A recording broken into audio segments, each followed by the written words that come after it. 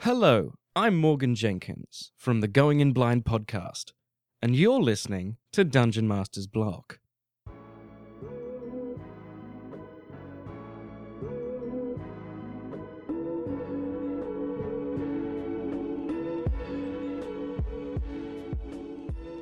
Hello, everyone, and welcome back to another edition of the Dungeon Master's Block. This is a continuation of the last one, and we are still talking about the greatest person in the game, the Dungeon Master. The only person capable of playing God, killing characters, and, of course, lowering the egos of sometimes our pesky players.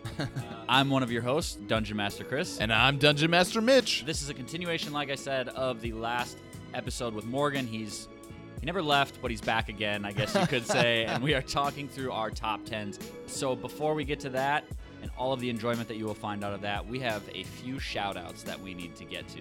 Our first shout-out comes from Tim Hargis, and it's just entitled simply DM, and it's 5 stars. This is the best podcast ever. I listen to it when I write my own campaign, and there is no shortage of good ideas. And that was quite a short post, and we thank you nonetheless. He Tim wanted Hargis. his shout out. Yep. Tim Hargis, Yep. you got it. All right. Our next one is coming from Greystorm, and it's entitled Landscaping Zin. I love that. I have been a GM for over 30 years and recently got back into podcasts. I find this a helpful and entertaining podcast. It's perfect for building any fantasy world or to listen to as I landscape my parents' backyard. Keep inspiring your fellow hobbyists. Will do, Greystorm. Thank you for that review. Our next review is by somebody very special. His name is E Gamma. His review says, great source of DM advice and ideas, 5 stars. He writes, it's nice to have a clean D&D podcast for a change, with 2 great DMs who talk about their own campaigns, as well as ideas from your campaign. It's all pretty system neutral, which is nice. They have great guests too. Yes, we do. We Yes, have some we great do. guests. And we have another one coming up. And we have in this some episode. fantastic fans. Thank you, E Gamma. There we go. So, without further ado, we are going to get into story time. Story time. The time during the episode where we talk about what happened last week during our campaigns, our favorite moments, what we learned about ourselves, and what we learned about each other. Please join us now as we enjoy story time. All right, so for story time, we had an awesome opportunity to invite one of our professors, Chris, from our college days, to come and join us in a D&D game and to teach him how to Dungeons and Dragons. And so we had him come in, and we had just done the episode with Sean from Tribality on heists, and we knew that he loved heists. He loves the movie Italian Job. Job He is bought like a his Mini favorite. Cooper Oh, because he man. loved Yeah. the movie. And so we're like, all right, how do we get him into this game? And so we're like, all right, we're doing a heist campaign. So I was DMing, and we brought him in, and we said, all right, sit down. We're gonna play. It was pretty amazing, I have to say. Like, I thought he was gonna be a little bit more hesitant. He jumped in. Yeah, I didn't super know. well. I didn't know with his personality whether he would have been the He's guy never that's done it like before. he's never done it before. He's pretty animated when he Yeah. talks Oh, and yeah. teaches and Very stuff like much that. so. So I thought there was the possibility, like after the initial, like, oh, we talk in voices, and Mitch does a lot of different impressions because he's DMing. I thought there would be this little bit of a delay of like, Yeah. I don't know if I'm really going to get into this. And he did a lot of like giggling the whole, probably like the first like 10 minutes. He's like, what? Like, what's going on? And I mean, it didn't help that he walked in and we were all dressed up, like just as Yeah. like a prank on him to be like, yeah, we dress up all the time and play. Yeah, we got Like, that mailbag of holding we mailbag shared of holding we shared a couple episodes ago. Yeah. from So- the Legend of Tabletop guys. I Yeah, believe. that's right. Yeah. they So did it, so yeah. we did that to our professor, and he walks in and he's like, "What is going on?" And we're like, "What? You didn't get the Facebook message that we sent out?" He's like, "No." And like we totally had him sold that we sent a Oh, Facebook yeah. message out and stuff. And yeah, so we decided to do a heist, and if I remember right, we were a group. It was kind of like Ocean's 11 a little bit, where it was like Yeah. one last big Yeah, heist. you'd been a group before, but things had gone sour. I forget who it was, but one of you had like landed yourself in jail like for a long time, just broken out. Calyx, yeah, Calyx was the one that landed himself in jail. Yep. And so we brought the team back together under the planner of the group, who was Graybar. Graybar Gear Spinner, who of course is a gnome. And he basically, I played Graybar, and he brought all of you guys back together for that one last heist to steal a painting from an embassy, a dwarven embassy of these 2 dwarven heroes, which ended up being these 2 PCs from another campaign, because I like to put little cameo stuff in, but nobody figured that out until the end of the night. I don't think I played in the campaign with those other you two. didn't. It was not a surprise that you didn't, because I feel like in the ones that you play in, you're usually the first person pick to up get on that them pretty quick. like spark. Yeah. You have a tell when you do something like Do that. I? You have a I little smile. smirk on your Oh, yeah. face, when you reveal characters. And so it's hard. I love it so much. well, because it's that moment where it's like, oh my gosh, I finally get to reveal this NPC that we haven't used in a while. Yeah.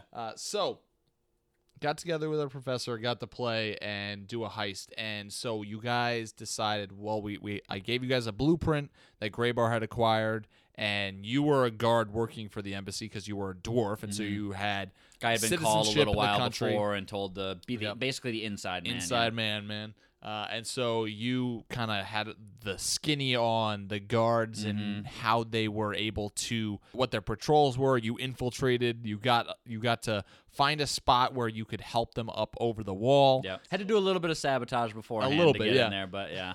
And so tell us about like the night and how things went.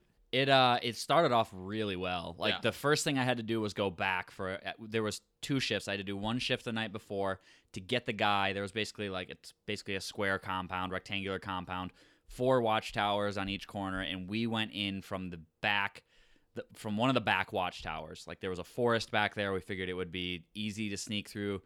The only thing was the guards, they didn't really take a necessary specified path through the forest, so Yeah. I knew it was about a half hour they would make their rounds or whatever. And there was one guard that we had to take out of his spot. We knew that he liked to drink and sleep, fall asleep on his post. Got him removed, and I volunteered to take his place. So it was perfect. It was working out great. Our guys come. I hear the guy in the background the next night walking by. I'm like, okay, come on, gotta get over.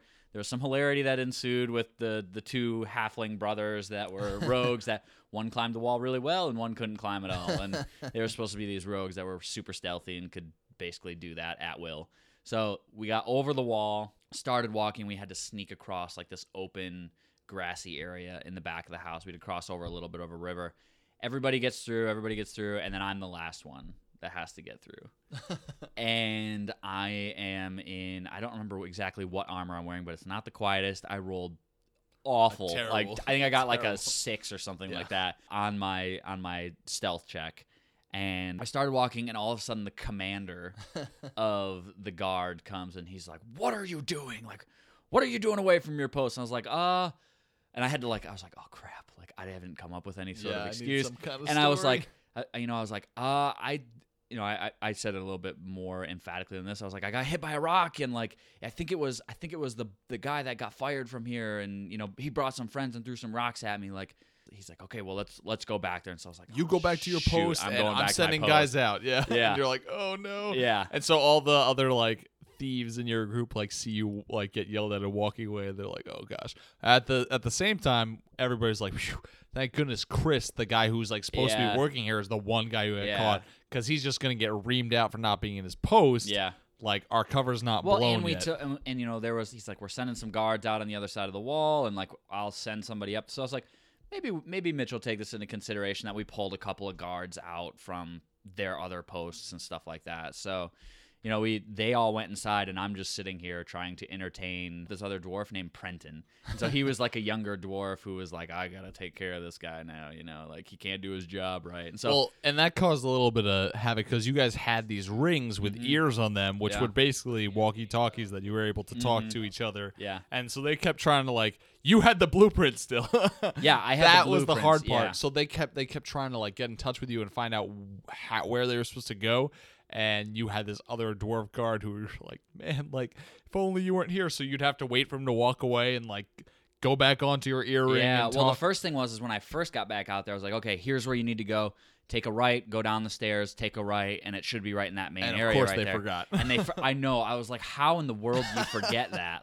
Right down the stairs, right. There's 4 of you how guys. 2 rights and down some stairs. How the heck do you forget that, right? They're like, well, do we do we go back up the next set of stairs, or I feel like the worst, maybe sometimes it's the amount of people that makes it even harder, because all it takes is that one person to go, no, I don't think that's what he said, and then you've messed up the entire I'm sitting here, I'm directions. like, I remember details like that. Like, I remembered where we had to go just by looking at the blueprint the first time when we saw it, and I hadn't looked at it since then.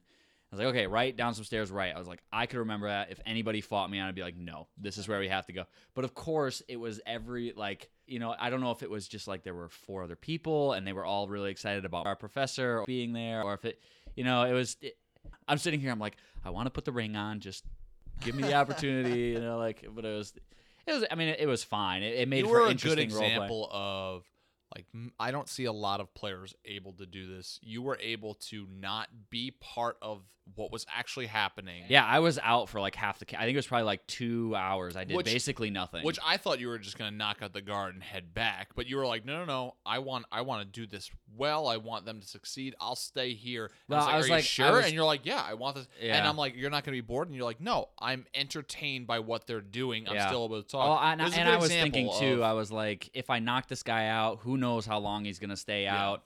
Other guards might come by, see somebody's not up there. So it's like I in my mind, I was like, as a guard, I would probably have to do this, and it doesn't give off any suspicion that anybody is out doing anything. It was a good example of not being self-centered in your own character. Like, you were just as interested in the rest of their characters and what their story was as your own. And so you were willing to make it a little bit easier by staying and yet like letting them actually try and steal this painting. Yeah. So they finally make their way through the embassy. They find the painting, which is in the big library area, and they use their grappling hook. One of the halfling brothers like hangs from the ceiling because it's on the ceiling. It's like Mission Impossible style going on here. And so like he's hanging from the ceiling, and #Magic Mark is playing this dragonborn wizard called Calyx. He has a bunch of scrolls that Graybar the gnome gave him.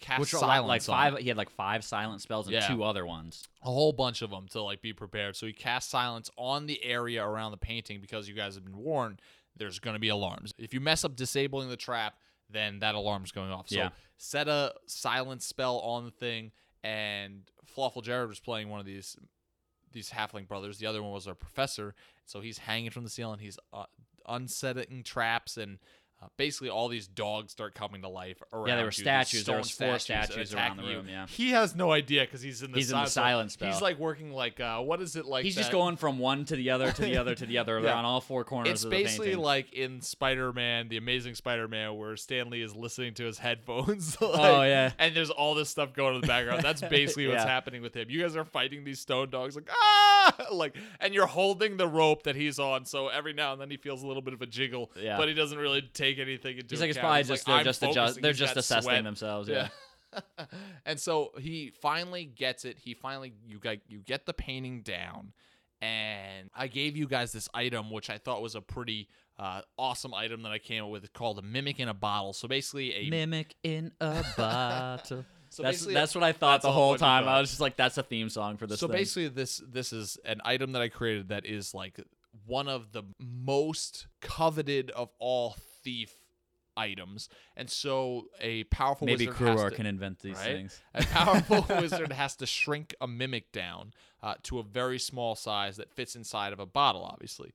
And so what will happen is you can take this mimic with you, and if you're going to steal something, you can hold the mimic in the bottle up to this object. It will assume the form of this object. In really teeny tiny form in the bottle. yeah. And you take the object away, you open up the bottle, and you like step back because it's a mimic, and the mimic will grow once it's open out of the bottle, grow to its regular size of that object, and assume its place. And then the next person who comes around and tries to touch that There's a object is little gonna be bit of hurt. a discrepancy with the item that we saw. The mimic was like sticking the tongue out of Yeah. one of the riders on the. But Yeah. very small, wouldn't have noticed Very first subtle, yeah. glance. And so it's this way to cover your tracks and make it so that hopefully it's like you weren't even there. And until somebody tries to move that fancy object, they're not going to know that it's a mimic. And so you guys did that, and then it was, okay, we got it. You had a bag of holding. Calyx, hashtag Magic Marks, Dragonborn Wizard put it in the bag of holding, and then Graybar starts talking to you on your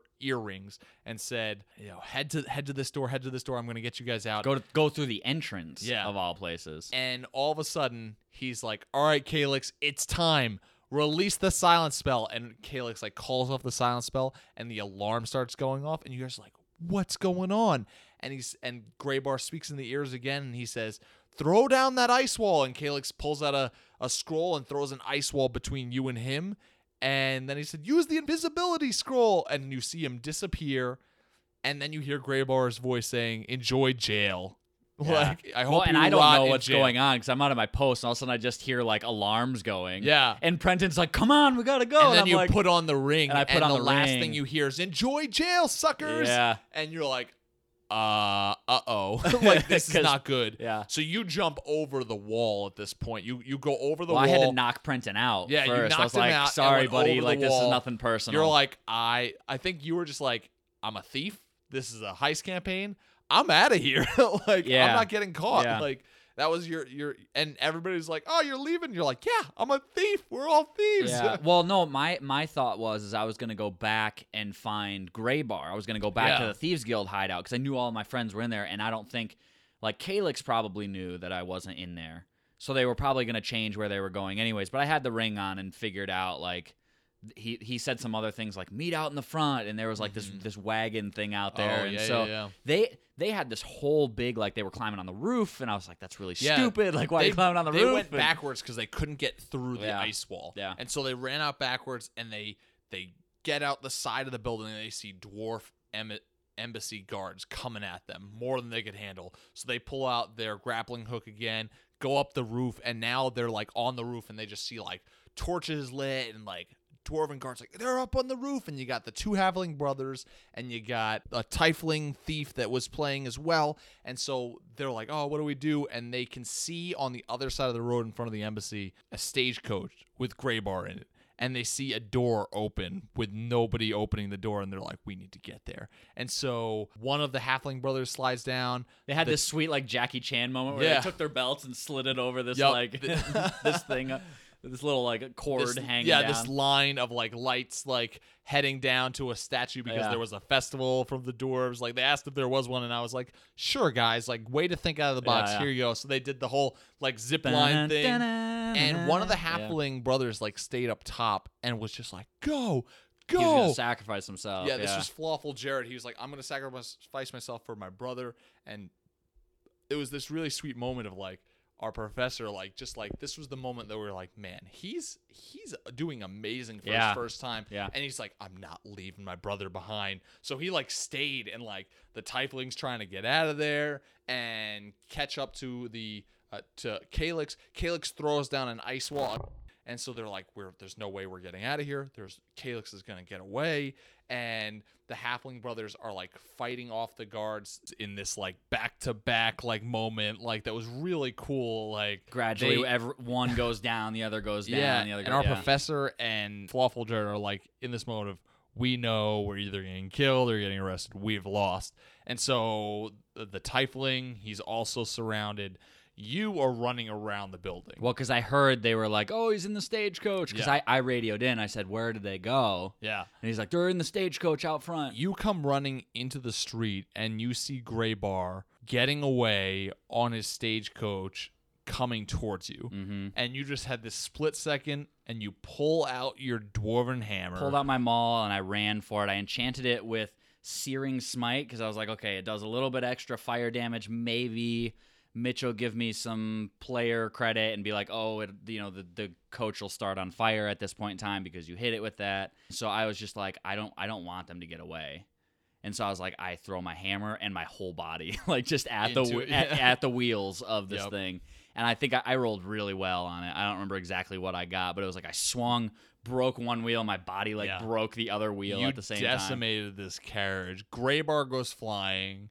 Calyx, who's invisible still, goes flying, but Calyx makes a good tumble check and is able to get up and start running away without you seeing him. Yep. You haven't seen the betrayal. You don't know what's going on. All you know is there's something bad going down.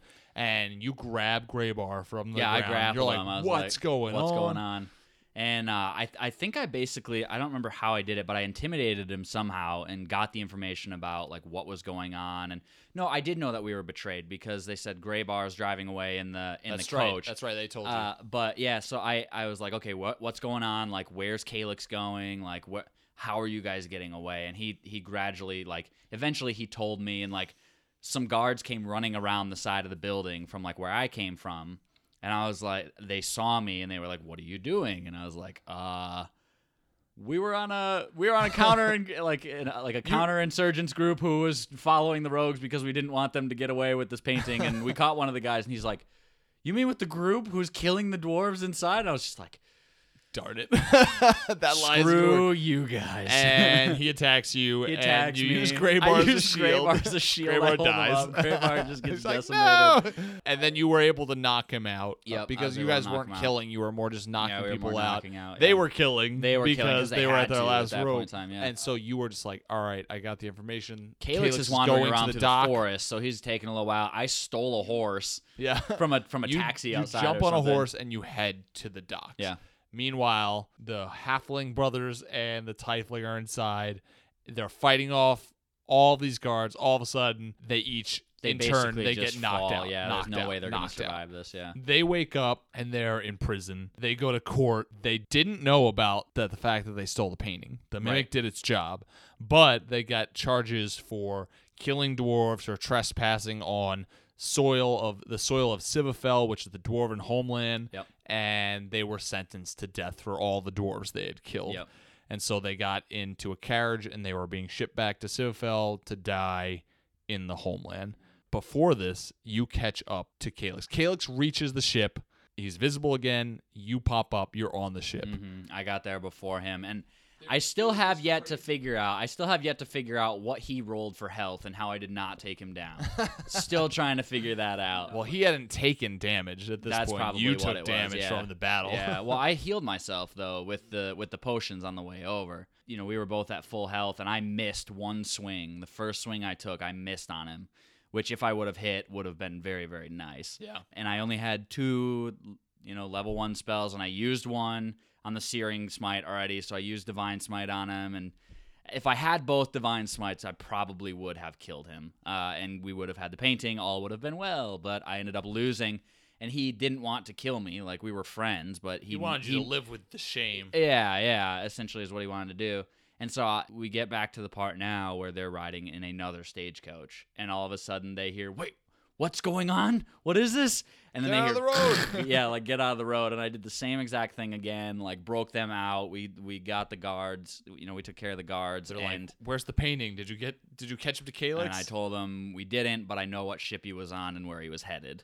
Yeah. So we kind of left it open-ended. Yeah. In case our professor ever wants to play again, which he was like, that was so much fun. And I think one thing that was really cool, you incorporated a lot of things that he loved. The heist, and there was the betrayal, and betrayal always has a way of hooking somebody Well, and in. all of you guys have dealt with the player and me as the DM talking and having a player betray somebody, being secretly evil. You guys have seen that before. Yeah. He had never saw that, and for it to be his first time to do this dice, to have the classic betrayal, and like he was awesome when the betrayal He was happened. pissed. He was just Yeah. like pointing at hashtag Magic Mark, and he's like, You! yeah, you, we have to kill him, guys. Yeah. It was Yeah. fantastic, but it was just a great heist. Even though you all ended up losing what you stole, and most of you kind of lost the game and like got locked in jail, like we were able to like have that cool moment where Chris, your character, was able to get away and then break them out. Well, like and that was a jailbreak cool moment for me and too, because I hadn't really done a whole lot Yeah. the whole time through. So to have that to be moment the was, savior was of fun. the group. Yeah.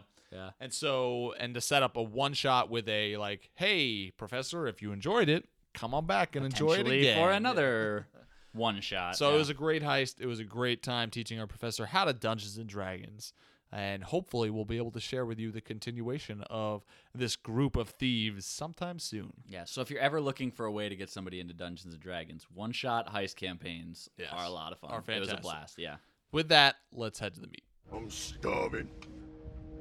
We ain't had nothing but maggoty bread for 3 stinking days. Why can't we have some meats? Carve him up! Just a mouthful!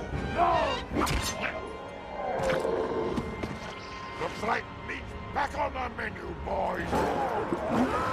We have come to the part of the episode which I know a lot of you have been with great anticipation waiting for, and so we are going to head into our top 10 section.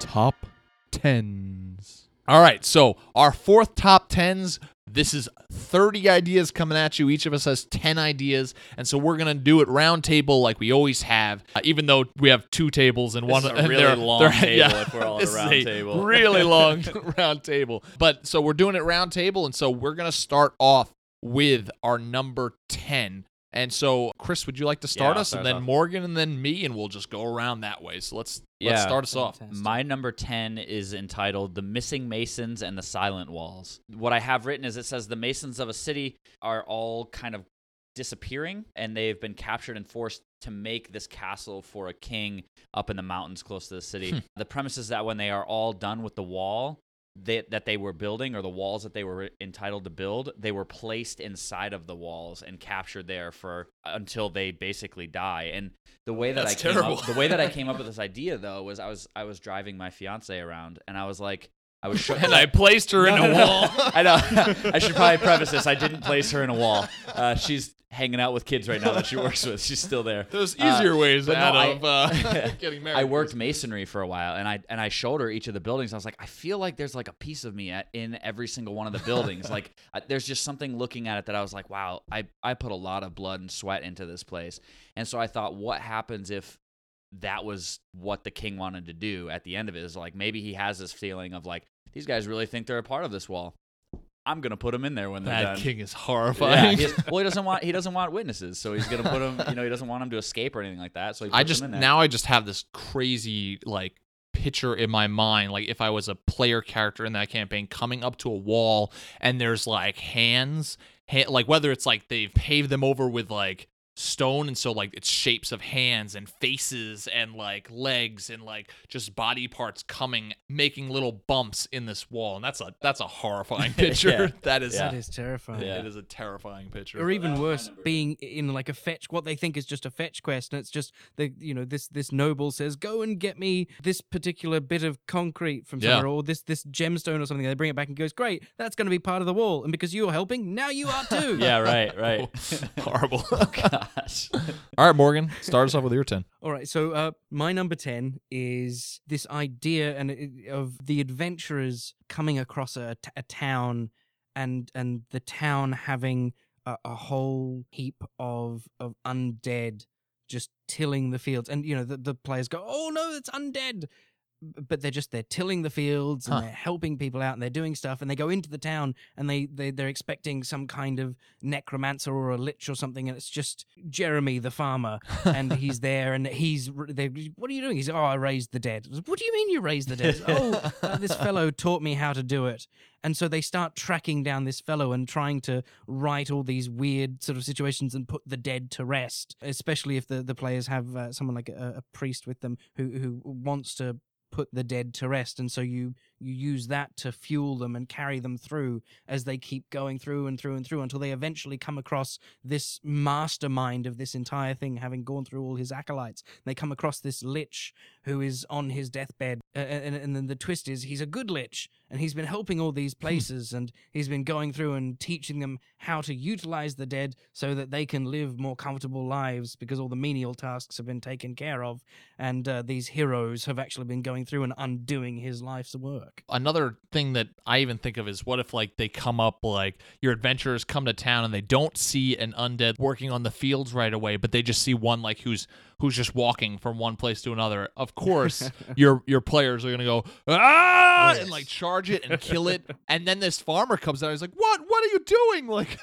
Yeah, stop, right, stop, stop! And then they show them like this industry that has been built around these undead. And I almost picture like, what if, like you said, the players go around trying to right this wrong, free these trapped undead spirits that are now forced into this work. And I almost like looking around and seeing these undead like who are at work, but their faces look sadder than they normally would look, angry, and being like, these people are not being allowed to move on, and like adding that other element to it would be interesting too. That's really interesting. Or even having a farmer, sort of like an undead lich, and they hear all these things of, oh, it's a lich. Yeah. They go and they finally get there, and he's just like, no, I really like farming, and I thought I should keep doing that, so I decided to become this undead immortal so I could just keep farming. Yeah. I love farming. That's the reason to become a I lich. could not imagine an eternity without the taste of a fresh tomato. So my number 10 is, I entitled it The Pied Piper. We all have heard stories about magical loots and such like that, and in classic child fairy tales, which are usually actually pretty creepy. And Yes. so my idea is this bard has discovered this ancient artifact that's a flute, and that it hypnotizes all who are within earshot of him. And so he has become super power hungry and uses this flute, and he goes from being like this like happy-go-lucky bard to this really power hungry jerk. And he takes over this small hamlet, and this small hamlet, basically he's just constantly playing this flute and hypnotizing all the people in this area, and the effects last for a certain amount of time, so he's able to walk around every day and like hypnotize this entire town to treat him like a king. And maybe it's like this poor town, and your players come along, and you're not sure why these people look famished. They look in a daze, and they're just talking about this one guy, Bob the Piper, or whatever he is, as like, oh, Bob, like, and you guys are like, these people are part of a cult. Like, why do they worship this guy so much? And then finding out that this is like this Pied Piper's hypnotized people. It would be interesting if he does it to the party for like maybe a week. Your party is like the protectors of this Piper, and you as the DM lead this way that somehow they're able to get out. Maybe this NPC like comes along and that's a friend of theirs and pulls them out of the town and helps them to become unhypnotized. And then the campaign goes to, we need to free this town. We need to get there and get this pipe from this Piper. Whether it's through silence spells, they would definitely come in handy.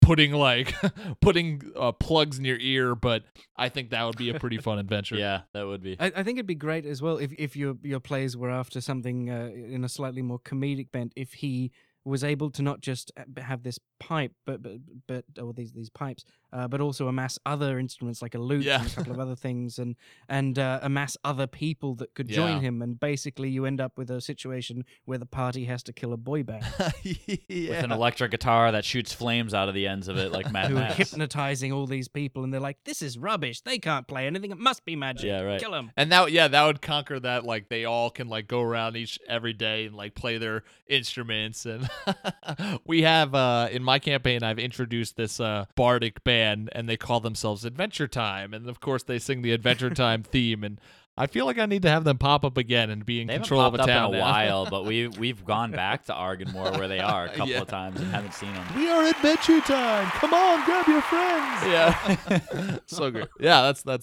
that's my number 10.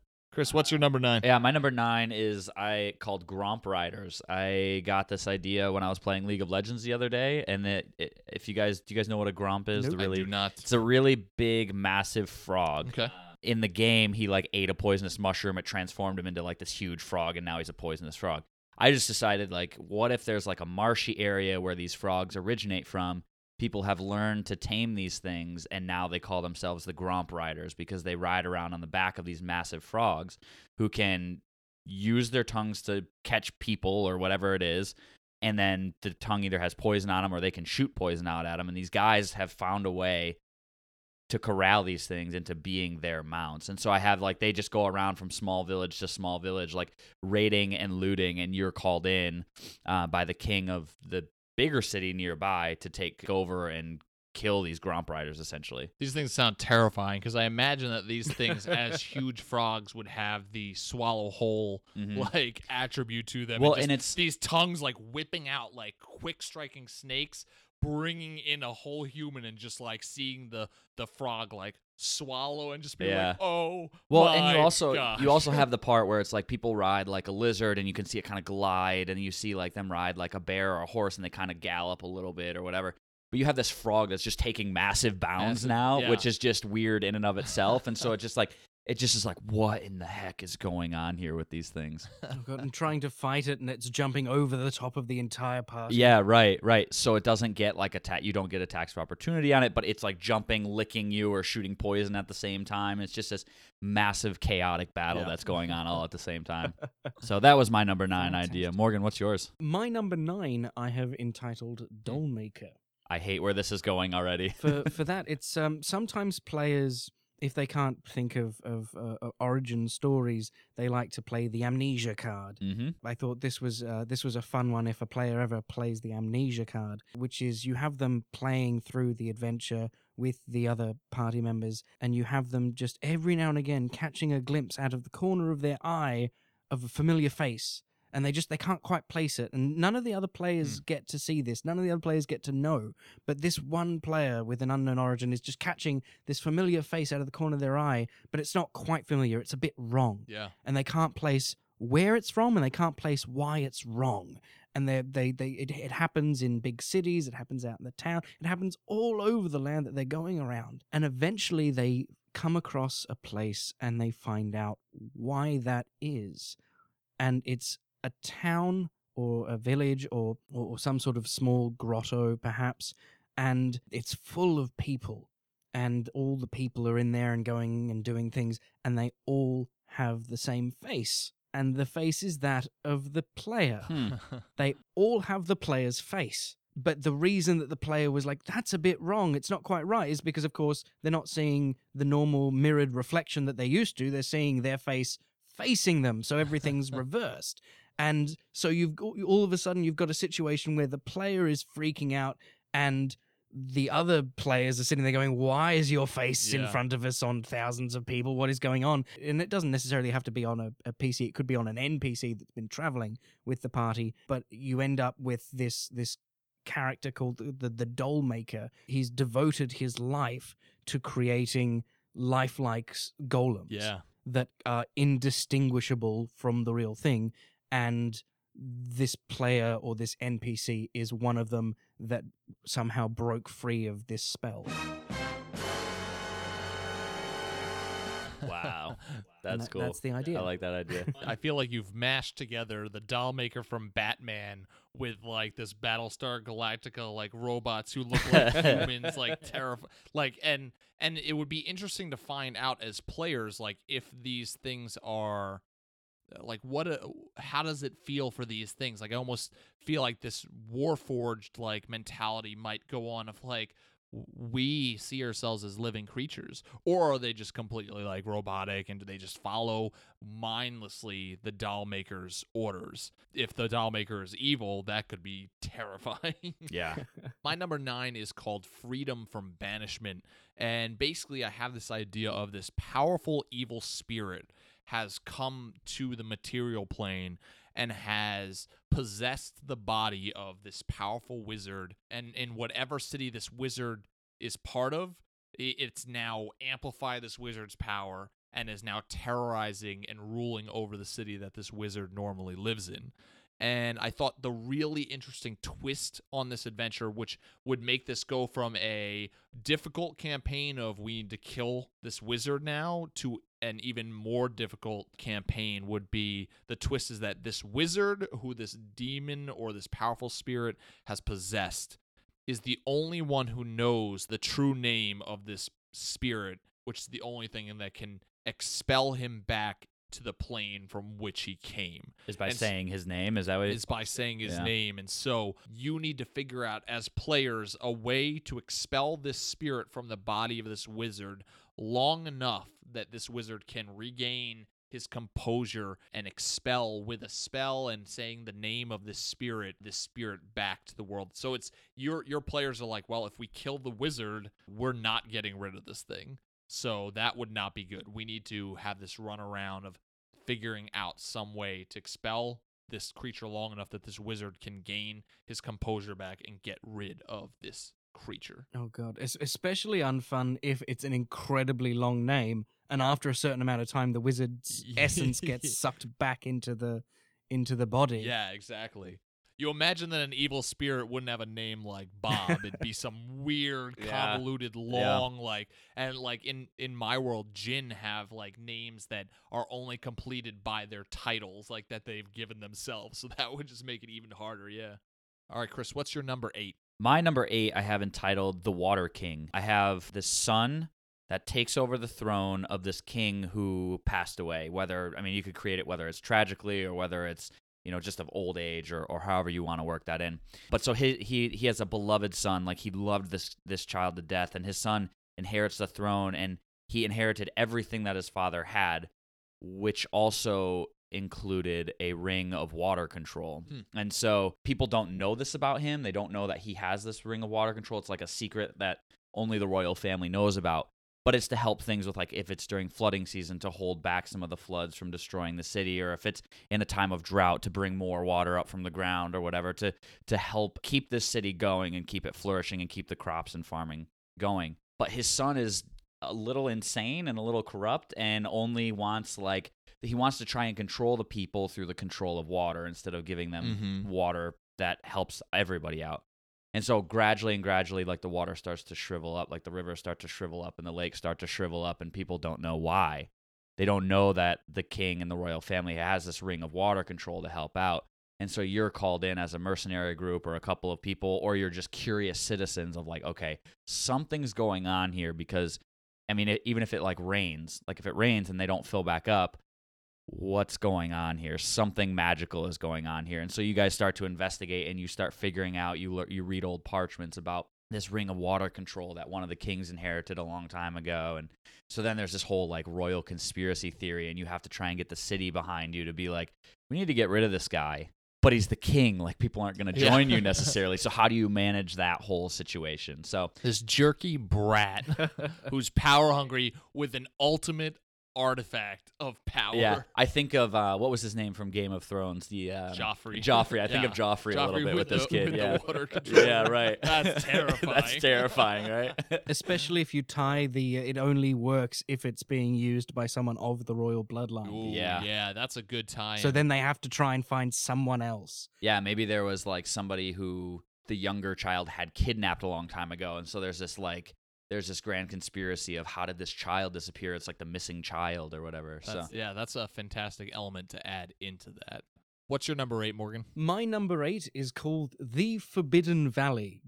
I have no idea why. Perhaps it's because it's forbidden. Basically, the idea is that the players have to go somewhere. They have to get from point A to point B. It happens all the time, and you end up going, what do I do to keep that interesting? And sometimes your creative juices are not flowing, and you just go, orcs, more orcs, some goblins, some orcs, done. Random encounter. Random encounter table, hat table. You're now wearing hats. And so I thought, well, one thing that it could be is they have to go from point A to point B, and there are several ways that you could go, and the easiest way to go seems to be through this valley. But someone, maybe it's a crazy old crone or something, someone who's not necessarily the best judge of character or anything else, is sitting there going, oh, it's a forbidden valley, and they're like, that's great. And then she goes, a perfect voice. And then she goes, oh, and this is a forbidden grape, and that's a forbidden chair, and you're like, okay, you're not all there, lovely. She's crazy. She's not quite there. And they go into this forbidden valley, and it turns out that it is actually a forbidden valley, and the reason it's forbidden is because anyone that goes in there hasn't come back out, or hasn't come out the other side, because it's a giant mimic. The entire valley is a giant mimic. And so now the players have to try and get out of this thing as it's attacking them, and climbing over bits and pieces of boulders and rocks and trying to get out of this valley. And every now and again, a boulder or a rock or a tree that they grab hold of is part of the mimic. And every now and again, it's not. It's just a rock that's gotten stuck there. And so they have to try and figure out which bits are mimic and which bits aren't as they fight the entire valley and try and get out. That's fantastically crazy. terrifying. The valley's alive. And if you The add hills in have eyes. If you, oh, yeah.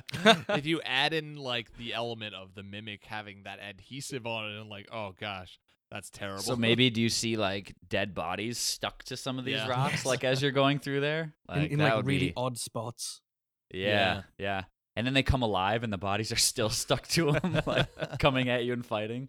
Be crazy. Well, I have to say that's a tough act to follow, especially because my next one is similar, but I feel like not as good. So my number 8, I've entitled "The Cult of the Gateway of the Beyond," and so I imagine this cult, this underground cult in the city, and there's this chamber, this holy to them chamber that has a gateway. Like this archway in this chamber, this beautiful looking archway that they believe every third day or every day or whatever it is, depending on how big this cult is, that as a cult, they decide on one person who has achieved enlightenment or whatever it is, and it's their turn to go to the beyond, because this gateway, whoever steps through it goes to the beyond, but nobody else who's not been chosen is able to enter into this holy place and walk through the gateway. Only the person who has been chosen is allowed to go in and enter into the beyond. And so this person walks into this room, the doors are shut, and they are just in blissful mode of, I'm going to the beyond. I had reached the final level. And it turns out that this gateway is actually a really intelligent mimic that when the person steps into the gateway, it devours them, it licks up all the blood, and there's no remnant of this person left behind. And after like a good 10 minutes or whatever, the gates are open and the rest of the cult comes in and they're like, yay! Bob has joined the others in the beyond. And they're all all around it, worshiping this gateway and just think it is this. They're not evil. They're good. They think, oh, this is how you ascend or whatever it is. But they're actually all just beating this intelligent mimic who is inside smiling as they're sending him his next lunch. Is there one priest who's the priest of this mimic? Yeah, or I didn't really. is it maybe the mimic has telepathy powers and that would be an interesting attribute to it. it's being able to telepathically tell people this is how you pass into the just beyond? went on the idea Yeah. of it's a crazy cult. They've got Yeah. their own form of maybe they in Survivor they always draw rocks in the one Yeah, the right, white rock. right. It's that's the one who goes so Yeah. whatever it is, the mimic probably doesn't give a darn. He's probably more excited when it's a heavier set person who's yes. But that's would be a really crazy part to put in this. Maybe it's a crazy mutated psychic mimic that is able to put his thoughts into certain people's head, and so the whole cult hears, Jonathan, you are chosen today. Yeah. And so not only is this mimic being fed, but he's being worshipped by this crazy cult and tricked them completely. Jonathan, you have been chosen. Bathe in salt and bacon. yeah. Well, that's a good point, because it could be put the anointed oil on, which just so happens to be teriyaki sauce. which is which is the mimic's favorite spice for you to use. Oh, that's fantastic. That's awesome. Bring with you the greatest wine. Yeah, right. Fantastic. All right, number 7, Chris. Yeah, I have this one called the Illusionary King, or you could do elder or whatever the city holds, or council member or whatever. At one point in time, this member goes out on a quest for whether it's to send a message to another city or to bring peace to another area or whatever it is. He's sent out on a mission, and he comes back and sits back on the throne or the council chamber or whatever position he holds, but it's not really him. He went away, and I thought when I was thinking through this idea, I didn't know that you had the doll maker idea, Morgan, and so maybe it's something along the lines of the doll maker captured this guy and made one that's in his likeness, or it's some sort of illusion spell that it's really not the king. It's really not whoever this was said it was supposed to be, but it's an imitation of them. Or you could do a doppelganger or whatever. I didn't even think about doppelgangers when I was thinking of this idea. But maybe it's just an illusion spell that is really intelligent and somebody's controlling it. And the way, illusions work is somebody has to really believe that it's not there, right? And so finally somebody believes that it's not there, but nobody else believes that it's not there. Somebody sees that the king really isn't there, but nobody else can see it yet, So it brings in this really weird element of like, okay, does the family know? Like, does the family recognize that this isn't the right person? Like, it brings in a lot of elements of illusion magic that you have to think through and stuff. So that was my number 7. Fantastic. It's me now, isn't it? Yes, it is you. It is you. Yay! I remember the turn of events. So my number 7 I've called Prison Break, which gives the game away straight away, but Right. we'll see how it goes. Because, of course, the thing is that the players have been going around, maybe it's early on in the adventure, or maybe there's been a period where they've fallen asleep and woken up in a strange land or what have you. But for whatever reason, they're in this place, and it's rolling hills, and it's green, and it's lovely pasture, and there are other people around, sort of roving bands of what seem to be other adventurers, but there hasn't been any adventure happening. But then they start hearing tales of certain groups, like you start to know the group. You're like, oh, that's Jerry and the Wanderers, and this is the other, and and then all of a That sudden you're sounds like, like a bardic band. I have something later named in here that sounds something like I'm that. Jerry, and these are the Wanderers. We love you, Jerry. And the Wanderers. until he starts giving you all his music for free, and then we hate him. Yeah, right. Jerry, stop playing. We're having dinner. Stop it, Jerry. Jerry, go away, Jerry. Jerry. And so you're going around, and then you start hearing like, oh, Jerry and the Wanderers, they've stopped playing at the tavern. They've disappeared, and oh, Eric's band of brothers just disappeared the other day, and no one's heard of them. What's going on? And you start to find out. And as it unfolds, you discover several things. Firstly, you discover that where you thought you were with this wonderful sort of lush rolling hill, it's not actually. It's just it's a Truman Show-esque sort of dome or area that is enclosed entirely, but seems to be outdoors, but it's not actually outdoors. And you're actually in a prison. You've been imprisoned. And as with all good prisons, not only are you in there, but you're not alone. And so there is something in there with you picking off various adventuring groups. And so you have to try and find out what that is and find ways to get out of the prison and try and unlock the secret doors using whatever you can to do it. Magical wards and maybe puzzles or towers of Hanoi or something. And so you have to try and find your way out of there as this thing keeps picking off group after group after group, and you have to figure out what it is. I haven't figured out what it is yet. That's up to the listeners if they take that idea. Yes. What is it? Like, if you watch Lost, I mean, to an extent, we still haven't figured out what the black box we is. still Yeah, don't know right, what's going on. But it's a fantastic show. That's an awesome idea. I like that idea a lot. My number 7 I've entitled Cursed Rings of Nightmare. And this is something that I did as a DM with one of my first D&D groups. Is the group would wake up from their rest every now and then, and they would find that one of them had a ring on. And all of a sudden, they would all have these rings appeared, but these rings were cursed, so they couldn't take them off. And it was a very powerful magic, so they'd go to priests and they'd be like, "Our remove curse is not working. We can't take these off." Like this, and so these players, whenever they would take a rest, they would start to have nightmares of these crazy events, and these it was their greatest fears would come to life in their nightmares. And all of a sudden, strange things started happening. They would appear in their own dreams. They'd have shared dream experiences.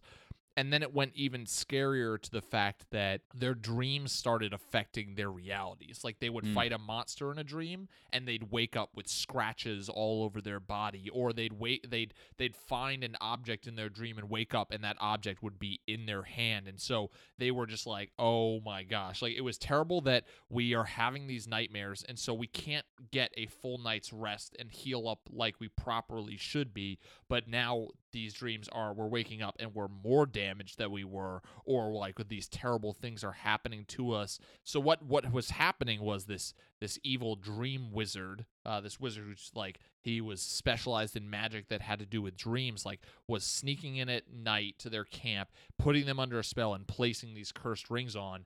And it led up to this big battle where this wizard finally got all of the members of the party to have these rings on and was able to put them into a dream state.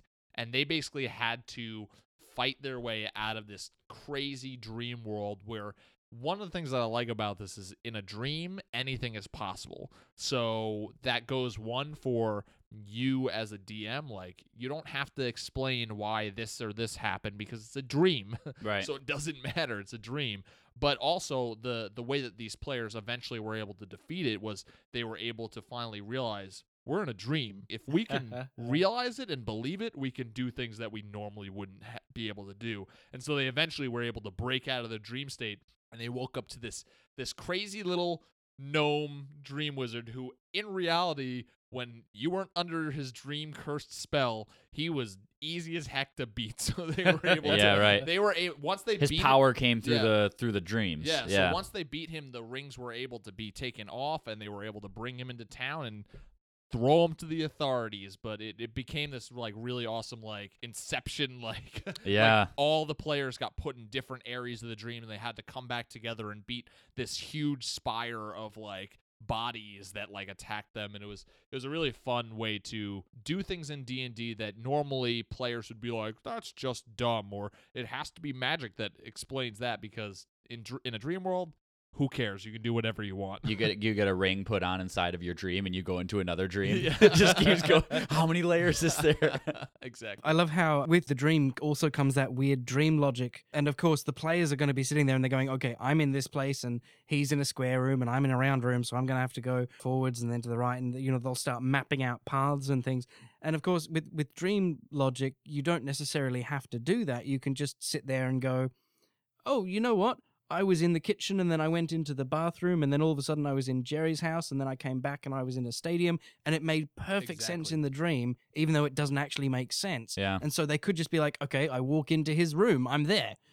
and it could happen. Yeah. And the players will not necessarily think of that. And then if one of them does, the rest will start kicking themselves because they didn't.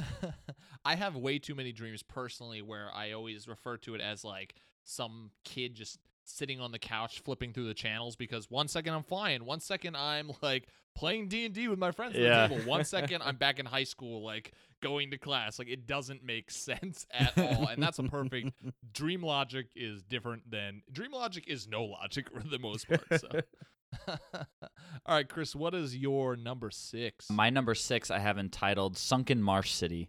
And this is possibly a place that you could add to your world. There's not necessarily any sort of quest that you have to go on in this place, but it's a city that's within a marsh, because the people didn't want to, maybe these people are so crazed about like loving their possessions and loving their homes that they don't want to leave them the minute that the marsh or the swamp starts to take over, where they live. And so these people just gradually learn to deal with the diseases or with the algae that comes around or whatever. And maybe they even like the way they walk around is on stilts all the time. And All so, I can think of right now is Monty Python, where they built the cat. Right? I heard you laughing, and I was like, he's thinking of the next What thing. I built the castle on a swamp, and the first one sank into the ground. Then I built another one, and that too sank into the ground. The third one burned down, then sank into the swamp. But the fourth one, that's all I'm thinking right now. And these people with stilts, like, just awesomely fits this kingdom. yes, so maybe you have a castle that's been tried to be built 4 times within this area, and one's finally standing. But maybe these people, like, they just... Yeah. But maybe they just love their possessions so much that they're not willing to part with them and just are so attached to the city that you just come across a sunken marsh city and you're like, why don't you guys leave? Like, what the heck is going on here?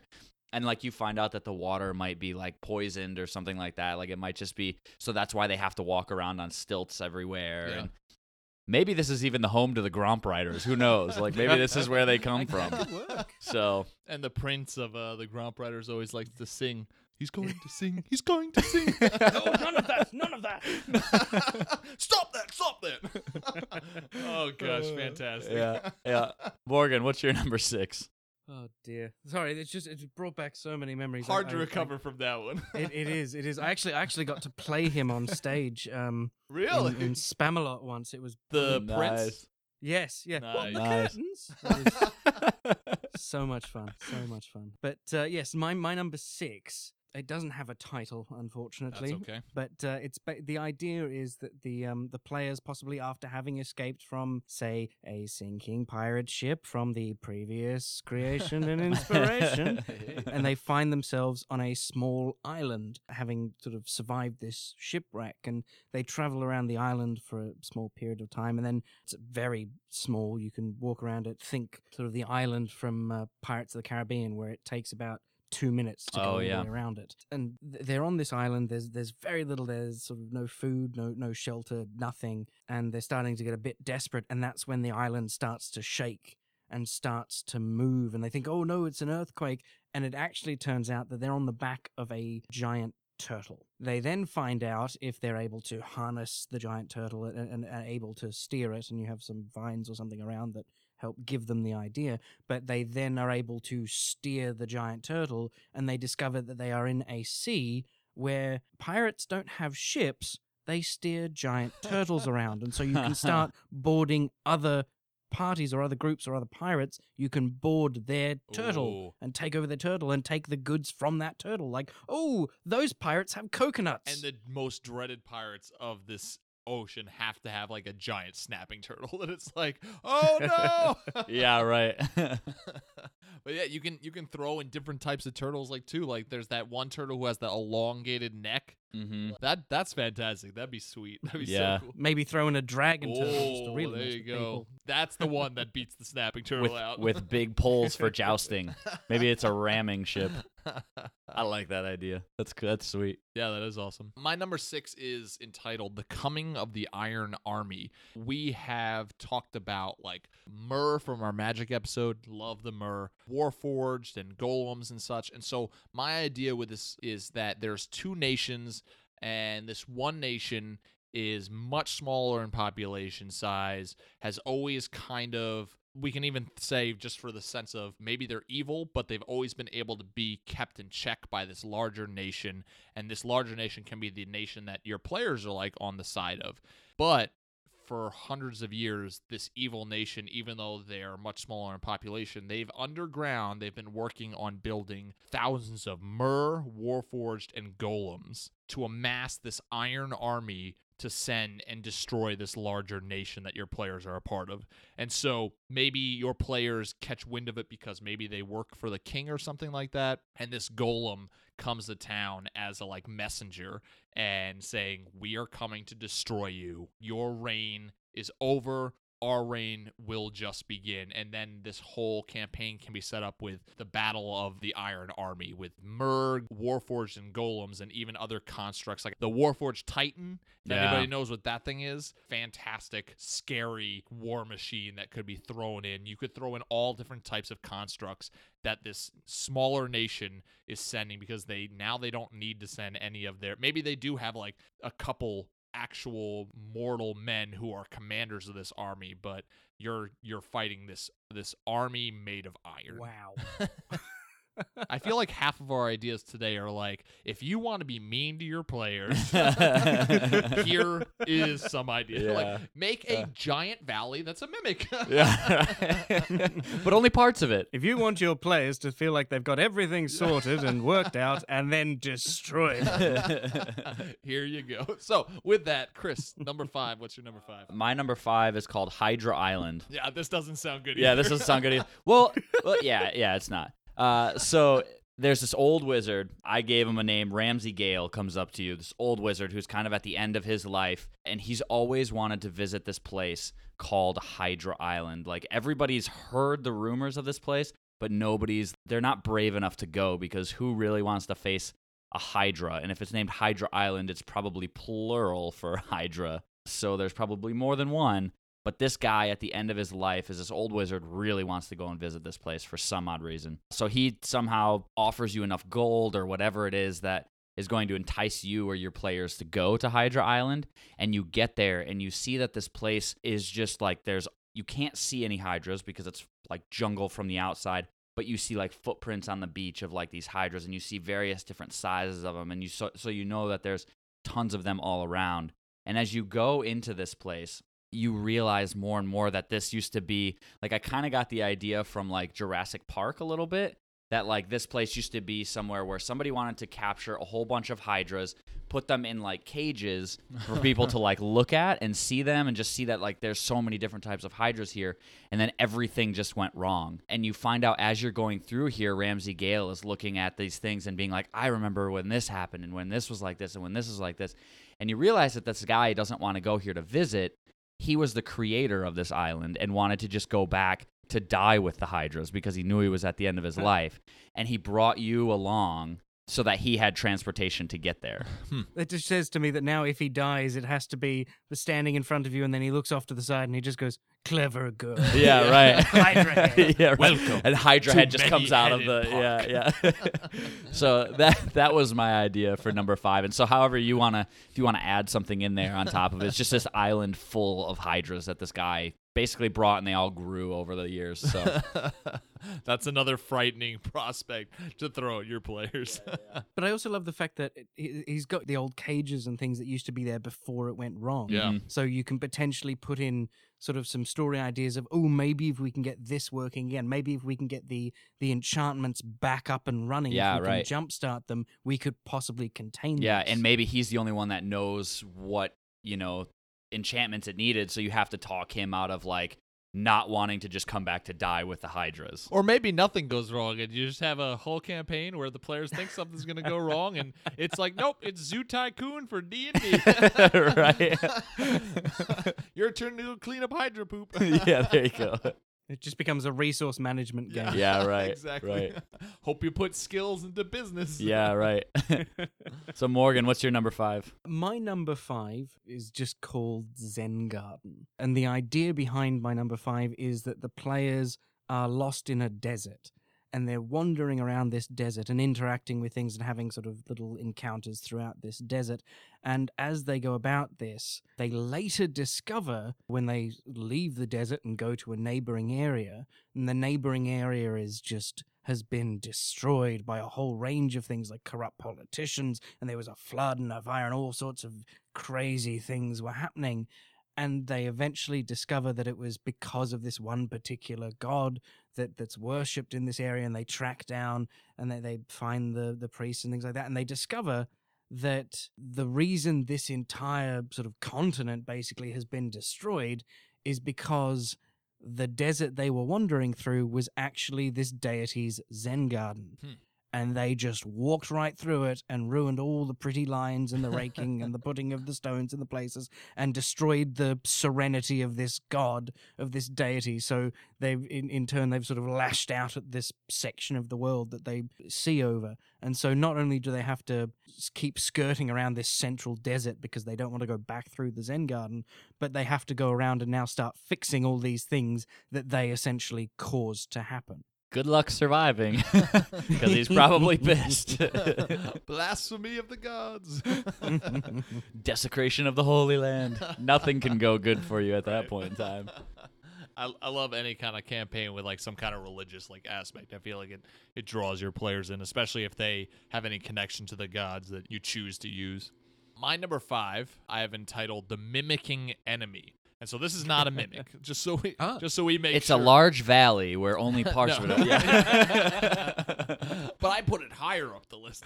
Basically, in one of our recent games, Chris, you guys have been in this maze where you came across these creatures that had mirrors instead of faces, and they would like look at one of you guys, like your player characters, and you'd see the face of your player character in that mirror.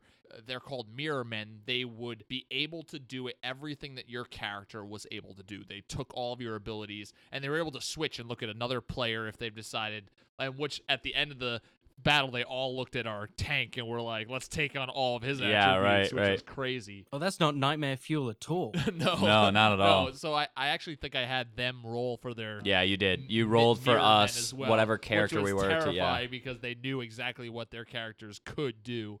So you can take that idea if you want, but my idea is to have this one adversary who is able to mimic the powers and the skills of the party group that becomes a powerful enemy of the group and is powerful enough to be an adversary of all the group. So one guy, or if you want, have it be a group of enemies that are able to do this. But I like the idea of one really powerful mimicking enemy. There's like a mutant named Mimic in X-Men that's able to do this and copy powers. I think of Rogue. Yeah, Rogue can siphon powers. I love the guy Taskmaster, the enemy, who's able to watch any kind of, like, he watches Hawkeye shoot an arrow and he can shoot an arrow mimic just it, as well with that. Well, within D&D campaign, I would imagine that a really powerful mimicking enemy would go beyond like simple attacks to being able to cast whatever spells you cast. So you cast Fireball on him, he's going to be able to cast Fireball on you and your entire party. And how terrifying that would be as an enemy who's able to just take in what he sees and put it out there. And what if he's able to do that with, like, he does that with not just you, but other people as well. And so he comes at you with this whole skill set. That would be a terrifying enemy that I would love to put in one of my campaigns, whether that's like he is the greatest bounty hunter of the world or whatever it is. Yeah, I remember facing those mirror men, and it was awful. If he couldn't hang on to them, if he could only do it like Mirror Man, if he could only do it sort of if the thing was there, if he could, or if he could only hold one aspect at a time, so yeah, he like could Rogue be able or to Peter shoot Petrelli from Heroes, only a certain amount of time. Yeah, I was thinking of Peter, but I couldn't remember his name. He was like a big game hunter or something, so you went into his lair, and it was this big circular room with all these cages lining the walls high up, and so he'd stand there and look up and look at this particular thing in its cage and take on an aspect of it and fight you. So he just keeps picking things from around the room, and you have to try and deal with that. That adds to a whole, you can drop a mystery in your campaign of these powerful adventurers are going missing, and now you have to find them. And maybe even, like, this is a great opportunity for if a player is missing for the night, maybe they get captured by the side, and you have to free him. But I love that twist, Morgan. That's fantastic. It's not nightmare fuel at all. All right, Chris, number 4. My number 4 is entitled Tunnels of Gold. And so in this one, you could be on either sides of what I'm about to say. But in this one, you find out that the largest bank in one of the largest cities of your world is robbed. It's been ransacked. Like the vault, all the gold is gone. All the, whatever possessions were in the basement or in the vault, if it's on the lower floor, are gone. Everybody's drawn into this area they hear about it. It's big news. Like, everybody's money is in this place. They're like freaking out. Like, what happened to our gold? Like, how you promised us this was the most secure place in the world. How did this happen? And as people are leaving their houses, more and more things from the rest of the houses and the rest of the businesses in this area are being stolen. And so gradually you figure out that underneath the whole city, whether it was you find a loose tile or whatever it was, this whole city has a tunnel system going underneath it that looks like it's been dug for years and years and years. And somebody's been planning this elaborately for years and years. And they wanted to start with the bank to draw everybody out of their homes because they would hear about it. And every single one of the homes or businesses has more of these tunnels underneath it. And so these thief guild or whatever it was that stole and just basically ruined a whole city's economy for a very long time. And you could either be a part of, like, you could be detectives or you could be the King's Guard that are going to try and figure this out. But as you go through, you see this elaborate network and you see different tunnels leading out in different directions of the city. And so you could either be on that side where you're the victims of it, or if you want to be on the other side of this coin, you could be the people pulling off this heist. And so we could, pull some of the stuff that we talked about with Sean from Tribality about this heist idea. You could pull some of that stuff in as well. I think that would be a really interesting, you figure out that the whole city's basically been ransacked at one time. So that'd be that was my heist idea. campaign. Yeah. Fantastic. Actually, fantastic Mr. Fox. Right. But all right, Morgan, give us your number 4. Wonderful. My number 4 also doesn't have a name, but it's a little bit smaller in scope than my number 5. It's a simple mystery. There's a fellow who owns an armory. He's in charge of the royal armory, let's say, and bits of armor are going missing, and he doesn't understand why, and he's trying to figure it out, and he's enlisted your party's help, and you go in there, and you travel around, and he says it only happens at night, so he locks you in at night in this armory, and you're in the armory, and things have been going missing, and you start to hear and noises and scuttling and all sorts of things. And like Silverfish in a bookstore, but not, what you have instead is an infestation of teeny tiny mini rust monsters. Nice. that you then have to battle little, fast, scurrying rust Oh, monsters gosh. as opposed to a big lumbering one. It's little teeny tiny running ones. That's so much worse. Taking the swarm traits and Yep. putting it into rust monsters would be awful, terrifying. Hopefully you have a monk in the party. Yeah. The image I had in my head was of the scarab beetles in The Mummy. Oh my Yeah. gosh, yeah, those things are Oh awful. gosh, rust monsters are bad enough. What have you done, Morgan? Oh, you've given all of us DMs something great to use. That's nightmare fuel if I've ever heard it. Yeah, that's crazy. I love it. My number 4, it's another cult one. I've entitled it "Cult of the One." I don't think this is a very original idea. I'm sure that this has been used in fantasy lore a lot before. I'm sure I'm not the only one who's come up with this with a D&D world, but basically there's a cult, pretty powerful cult that believes that all of the gods in a world's pantheon are actually just aspects of the one true and powerful God. And so perhaps they believe that it's blasphemous to worship only one aspect or two aspects or whatever as one God.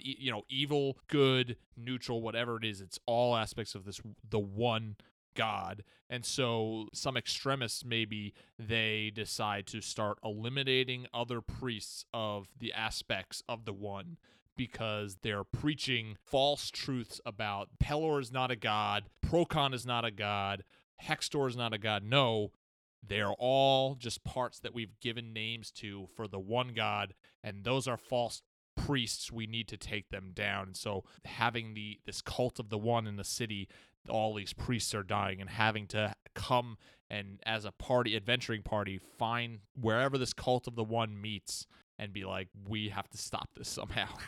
Religious wars are always interesting. Oh, always fun. I feel like it would be terrifying.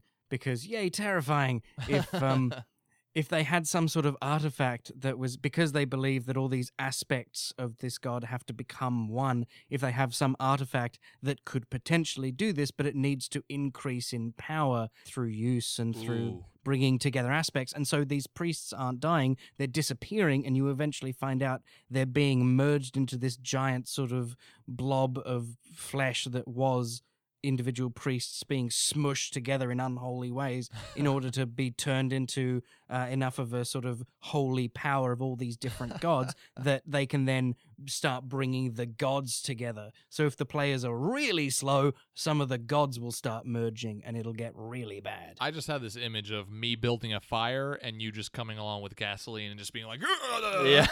like all over the fire. 'Cause that just makes that cult even more scary. Yeah. And for our players who love plot twists, like what if at the end of this campaign you find out that the cult of the one is actually they're right. Like in your world there is only one God, that these are the aspects of that God, and what if you find out they're right and you like that's your plot twist at the end, like you actually stopped this cult but this cult is actually correct. And so you start the cult again. Yeah, right. Or you become the leaders of the cult. Yeah, Ooh, that's what I was scary. meaning. Yeah. Yeah.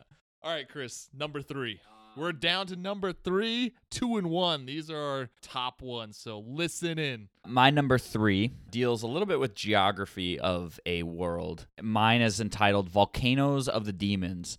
And so the theory is that, if an island has a volcano, people may know this or may not, but each volcano, in fact, is a prison for a demon that was controlled deep down inside the earth. And so every time that the volcano begins to erupt, it's the demon regaining a little bit of strength, really cool. trying to erupt. Like, so the volcano starts to erupt. It's his anger, it's his strength erupting out of the ground with the lava. It's superheating the ground. So every time it erupts, whether people know this in your world or not, it means that the bond is getting weaker and weaker, holding the demon down. And so eventually there's this big cataclysmic one, and the demon just shoots up out of the volcano. As And if it's free at this volcanoes point. weren't terrifying enough. Yeah, yeah, right. And so your party could be in charge of, like, they find out this lore and they're like, oh crap, we're like the volcano watch now or whatever. We have to, like, every time a volcano is erupting, we're realizing that the bonds are getting weaker and weaker. And so they're like trying to get all of the mages together. They're hearing about this eruption. They're like, we have to go and like we have to make sure that the bonds are secure. Otherwise, like, obviously they're huge demons if they're able to make the volcanoes erupt. And so they are gradually trying to strengthen the bonds, or if one eventually gets out, it's your duty to go and like fight against this demon that is now roaming free throughout the earth. So that was my number 3. Maybe a little bit of interesting lore you could add to your I volcanoes. love in that your lore. land. That's So really cool. I wish I had thought of that. it may or may not be the lore of volcanoes in my world. So totally there should you be. go. There you go. It'd be especially fun if it was only for some volcanoes. So Right. there were some that were just normal volcanoes. So anytime the players come across a volcano, they're like, "Oh no, this one's gonna have a demon." It's like, no, it's just erupting. It's fine. Yeah, right. I mean, it's not fine because it's erupting, but still, it's fine. It's fine, guys. Well, actually, on second thought, let's get out of here. You see it. Still You see it terrifying. start to like drip down the mountain. It's like that's good. Oh crap! Wait, that could still hurt us. So that was my number 3. Morgan, what's yours? My number 3 is actually it's got a title that I stole from an episode of my own podcast, weirdly enough, and the reason for that may become apparent to anyone who has heard Going In Blind, and it's called Escape the Pit, or Above the Pit, I guess, but also Escape the Pit. So it's almost the title.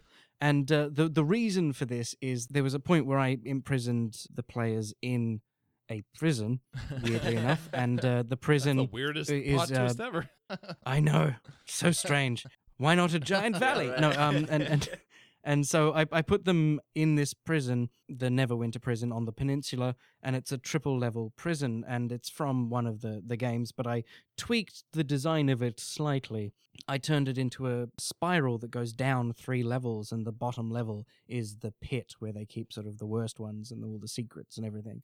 And so I thought it would be great because the players had multiple ways to get out, and they could go through a secret passage, or they could escape and try and go up or down, and there'd be things in the way. But of course, they went the passage, so all the rest of this stuff didn't happen. So now other people can take it.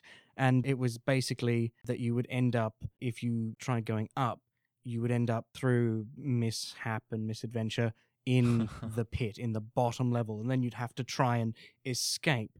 But in doing so, you have to break these magical wards that haven't been broken in hundreds of years. So when you break them, the prison's defenses kick into gear, and the entire spiral starts rotating down and down and down, and it starts drilling into the ground. And so not only do you have to, it doesn't do it particularly quickly, but it means that not only do you have to run in order to not all of a sudden now have ground up dirt start attacking you from behind, but you're now dealing with all these other prisoners that are trying to escape as you sprint up this spiral as it starts going further and further down. But then when you get to the top, to what was the exit, if you don't get there fast enough, it's now started to go down underground as well. So you then have to start climbing up the wall. And if you, in our instance, one of the players had climbing gear, so that would have been all right. But if you don't have any players with climbing gear, you can possibly provide sort of a network of tunnels, and then they can go into those tunnels and explore them and potentially come across giant sandworms or something equally terrifying. I'll deal with the spiral. I'll deal with the spiral. I'll Yeah, go back. I'll stay with the spiral. That's fine, guys. I'll get covered in dirt. It's fine. I'm a Just dwarf. jump Dirt's down the great. hole. Ah! Yeah, right. Dirt's great. And so so that was a path not traveled by the players in our podcast, and so I offer it up here as my number 3. I can't even imagine what like the atmosphere would be with how many prisoners too are around, just like fighting for their lives, willing to do anything that it takes Tripping to and- be yeah. the first and to be able to save their own lives. Like that just adds a crazy. Forget sandworms. Like those are that's scary enough. Well, in I just think itself. I think too, like even if you put those tunnels that you were talking about, like if they have climbing gear, great. If they don't, put those tunnels just out of reach, so they still have to climb a little bit or jump. or jump, Yeah. and like add those elements of like, oh crap, I could like I'm out of the spiral, but I could still die by falling, and then I'm right back in the spiral again, you know. So Yeah. that could make for some interesting moments of role playing too. Yeah, Mitch, what's your number 3? My number 3 is called The Town of Rorim. And Rorim is mirror spelt backwards. And so this is where details would be huge. Those details that you'd come back to later and be like, I wonder why the DM described, in this town of Brightborough, you see that the watchtower is on the east side and the jail is on the west. And so you make all these, and the players might be just like, all right, come on, that's too much detail. But maybe it all comes around because you get transported maybe through a mirror, is what I kind of thought of originally this in Dark Souls, which I love Dark Souls, the game. I've only played number 1, but you enter into a painting, and that's where you have to fight in this painting world. But I think, what if you enter in a mirror, and it's this mirrored version of this town that you're so familiar with, and there's doppelgangers and they're not doppelgangers as in D&D doppelgangers, but just like they're mirrored versions of the people in the town. But like I said, details are going to be huge here. Like, if you were right-handed, now this person is left-handed. If they were missing their right eye, they're now missing their left eye. All these little details, all of them have to be flipped because it's a mirror town. What if it even went so far to they spoke backwards? And so you had to imitate people speaking backwards, and so they couldn't even understand them. And so I thought of like, well, why would you need to go into this town? And actually, Chris, this won't happen, but this was going to be a place in the maze that you were in, that you would come up to a mirror, you would see each other in the mirror, and then these gems that you're collecting, your mirror self would all of a sudden like come to life and start moving on its own and pull out of its pocket one of the gems and then run away. And you look at your pocket and you wouldn't have the gem anymore. And so you'd have to go into this like mirror town and find your mirror selves and get this gem back that they stole.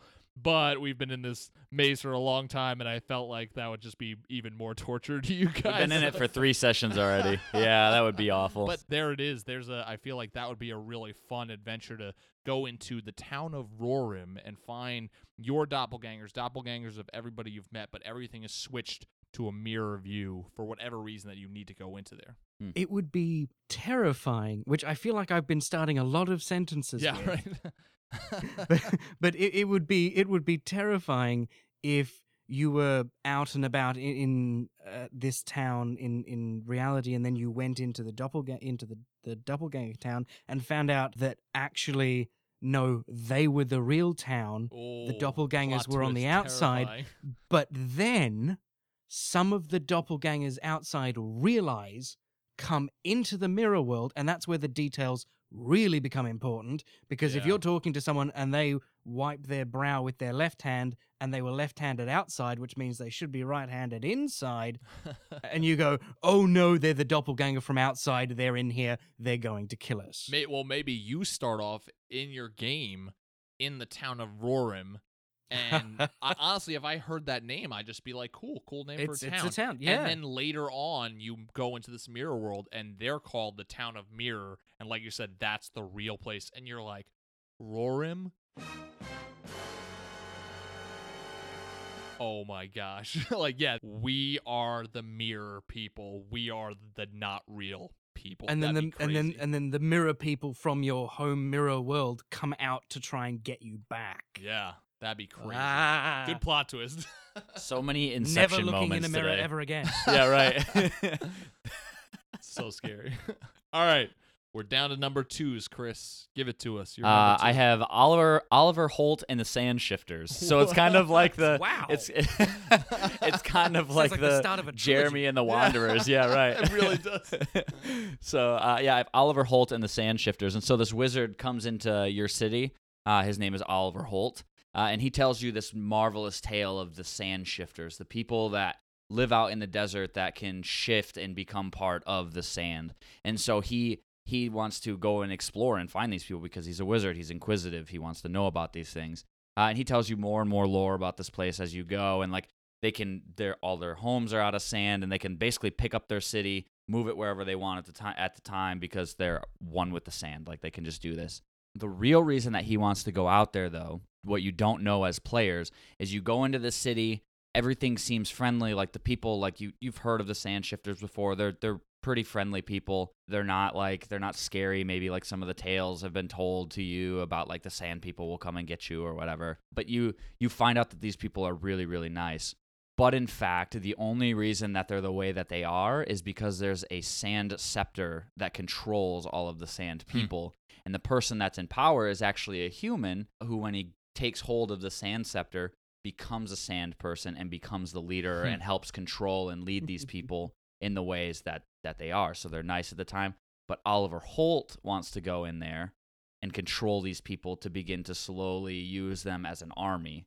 And so that's why he's called you to go out there, to be like this presence with him. You're friendly, and all the sand people are like, whoa, you guys are really cool, and to distract while he goes and takes hold of the scepter from the leader of the sand people. Chris, I love that you've given your NPCs in these ideas like names already, and you're basically just going, listeners, I've done all the work for you here. Go do right, this. right. Yeah, so that was That's cool. that was my idea for the second. Or you could use it for a band of people that come through your town as a traveling it's funny boy band. because Morgan, you joked that sounds like the beginning of a trilogy, but honestly, I feel like you brought up that, and all I could think of was connection to the Water King Prince, and I'm thinking like you could make that into like this series of like these Elementals. Yeah, like these Yes. elements that are in different areas, and it could be you could build a whole world that's based off of like the kings of the world control certain elements. And what happens when those kings go bad? Well, what's interesting is I don't know if you guys have caught up on this yet, but the name of my world is Panthea, and I got the idea from pantheism, where the gods are a part of the land, and so like the four main gods that created the world are actually the world, and so like they Nice. like the earth god is actually you're the earth, like but that's interesting. so and like these sand people, like once again, they're a part of the land. Like that's everything in my world. Like if you meet people like that, it's probably because the world is based off of like the gods are the land, the people are the land, stuff Nice. like that. So That's awesome. it's really interesting. So All right, Morgan, give us your number 2. My number 2 is also a wizard. Nice. Nice. I love wizards so yeah, much. wizards are fun to play with. And so he's because I've been doing a lot of campaign idea. I thought just a big boss, just a big baddie at the end. This idea of you have an old in your hometown or wherever it is, you have this fellow that you go back to whenever you have a moral quandary or whatever, and you're like, oh, we need help. And he's an old wizard, not pretty amazing, and he's just this old wizard with a bunch of cats, just all these little course. cats, and you go in there and you pet the cats, and it's adorable, and you're like, oh, old wizard, help us, and he goes, oh, you young rascals, when I was your age, oh, it's ridiculous. Anyway, you need to do this, and do this, and that'll work, and you go off and you do it, and then you come back, and you're like, I'm going to grow an orchard, and he goes, what would you grow an orchard for? Go do this, go live your life, be young, be adventurous, and he keeps helping you and assisting you throughout the whatever you've decided to have the players go and do, and then as whatever your adventure is grows and grows and grows, and you finally discover this big evil creature is controlling everything, and you turn up at its lair, whatever its lair happens to be, and you find out that it is that wizard. And you go, wait, what? Huh? And then he's like, yeah, by the way, you know all these small little black cats that you thought were just lovely and unassuming, and this one used to sit on your lap and you fed Mr. Tubbs? Mr. Tubbs. They're all displacer beasts. They are all giant pumas with tentacles on their Yes. shoulders that can project images of themselves, and they're attacking you. Have fun with that. Bye-bye. No, Mr. Tubbs! Let go of my leg! Fantastic and terrifying, and all of the things that we've constantly said during Nightmare this fuel. That's taking the crazy cat lady to a whole nother level. yeah. Awesome. My number 2, I was inspired by something that happened recently in the maze to you guys. Basically, you guys were polymorphed into, some of you were polymorphed into animals, and polymorph is an awful spell that like it basically lasts an entire day, and then you get to roll like another will save, and if you make it, you get out. If you don't, you stay in the polymorph form.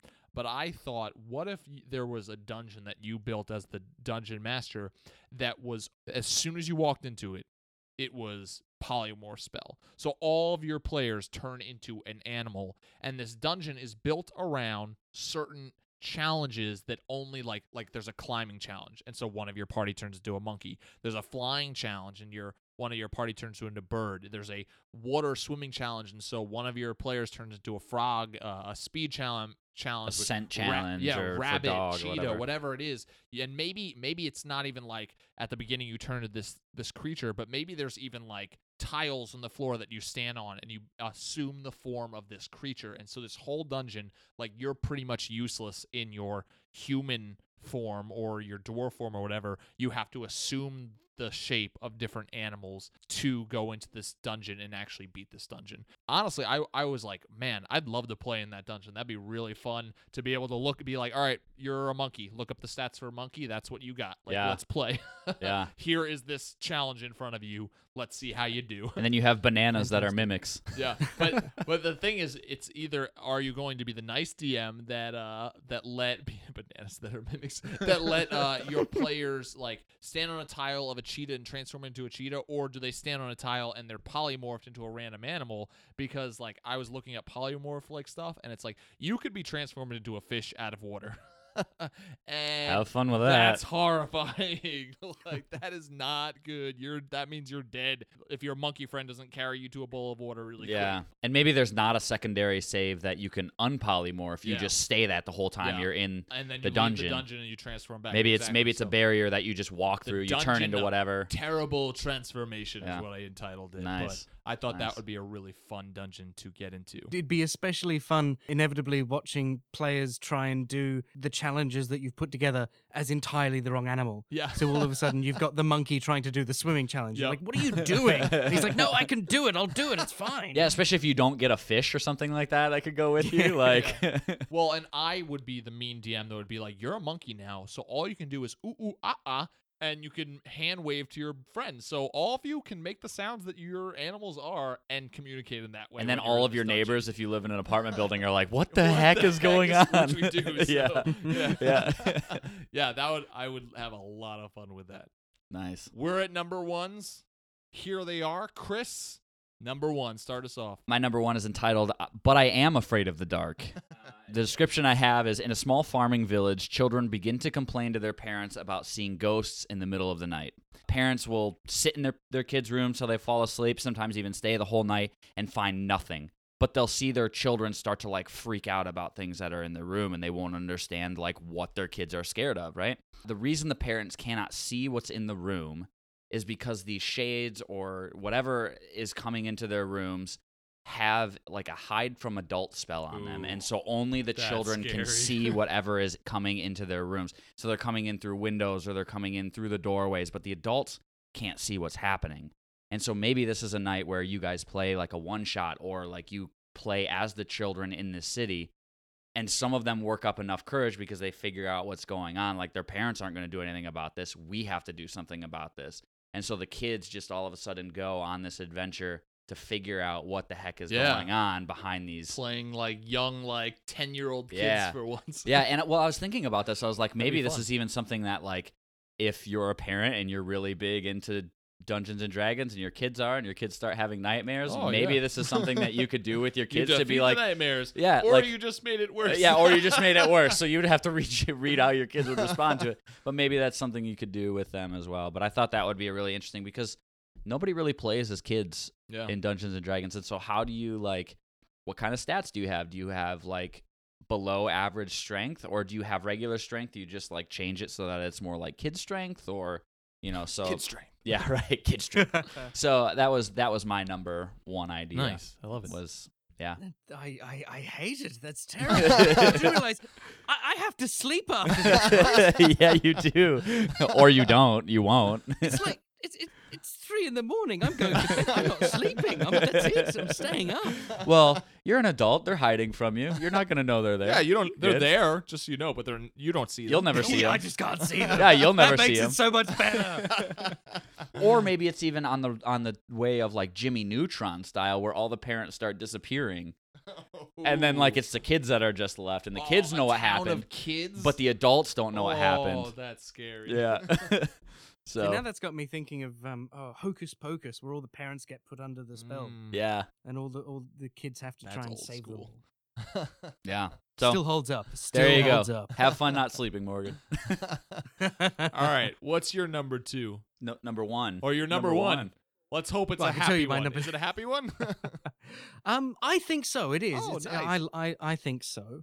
It doesn't have a name, but it's an idea that I had after listening to the last Cool. creation and the Inspiration. one starting with I. There we go. Yeah. And basically, you were talking towards the end there about having difficulties with big battles and how they can drag. Mm-hmm. And I've only ever done one big battle, and it didn't seem to play out the way you guys played out the big battle with the giant sort of Yeah. board and all the pieces set up on it and setting everything up. And the last time and the only time I ever had a big battle, I actually had two groups playing in the same world. And I ran these two sessions. That's and been a dream sort of of the- mine, so that's sweet. Yeah, It is I've thought about that so being super terrifying. awesome too. it's great. Were they It is against each amazing when other? Or were they like together? they didn't know. Ah. They just, one group would play, and the second half of their campaign interacted with the first half of the next group. And then the second half of their campaign interacted with the first half of the first group. So one group would set fire to things and in an area to distract the guards so they could then steal something. And then 2 days later, and the other group would walk into the area going, why is this set on fire? Who would do this? What's going on? And, the people would say, oh, a bunch of people came in and set it on fire and did stuff. And so they sort of go around this place and interact indirectly with each other. I wanted to keep them separate, but I didn't actually have to try. They just managed to stay separate. It worked out. I was very lucky, and I sort of thanked them quite a bit at the end when it all sort of came together in this. And this is the bit that I was going to mention. The idea is that it came together in a big battle. And so one group, the first group, they got tasked with, they ended up running the battle tactics. And so they were in the tent, and we got a bunch of War Machine minis because they were into War Machine, and they were sort of the groups of troops on the table. And it became a little bit more role play of physically actually standing around the table than it was rolling dice to see stuff. But we still did a bit of that because they were standing around moving these reskin War Machine minis as groups of troops and sort of moving the groups into position and having them fight and seeing how that sort of went down in a much more sort of War Machine way and sort of a little bit more streamlined, except for one group where some lines of communication had broken down, the messengers had died, and they didn't know if they won or lost the ground. That area was where the second group were playing. And the second group, and this is sort of like in the movie 300, where there's that one big battle, or in the BBC Merlin TV series near the start of season 5, there's this huge battle going on surrounding the players and the characters and things like that. But the camera's focusing on this one sort of guy or one group and the people that he's fighting. So I thought it would be great if you did something like that. And you had the players, and so I had the sort of hints of the bigger battle. I had a roll table, and every now and again, like a wayward goblin would run in, or a random arrow would sort of fly towards them from some other bit of the battle where someone shot at someone and missed, and so it went towards the players, not aimed at them, just towards them. And so you get these hints of this larger battle that's happening around them. But for the most part, I just sort of followed the players as they carved this path, sort of one fight at a time, one encounter at a time, through to this major bad guy. So I didn't set up the rest of the battle. I just hinted at it as they powered in towards this guy and focused on this sort of little small moment and let the bigger battle become sort of this background blur. Yeah, magnifying this one portion of the battle. We do that a lot with, we Yeah. put up a big board and we'll throw enemies in, and I always just say, guys, there's a ton of stuff happening around you, but if I put everything down, we would all hate each other and hate life. it would take And it would forever. take forever, and this cool big battle would be way less cool than if we all just picture it in our minds and imagine the craziness that's going on, especially when you have a battle that you want to have this sweet battle where there's nation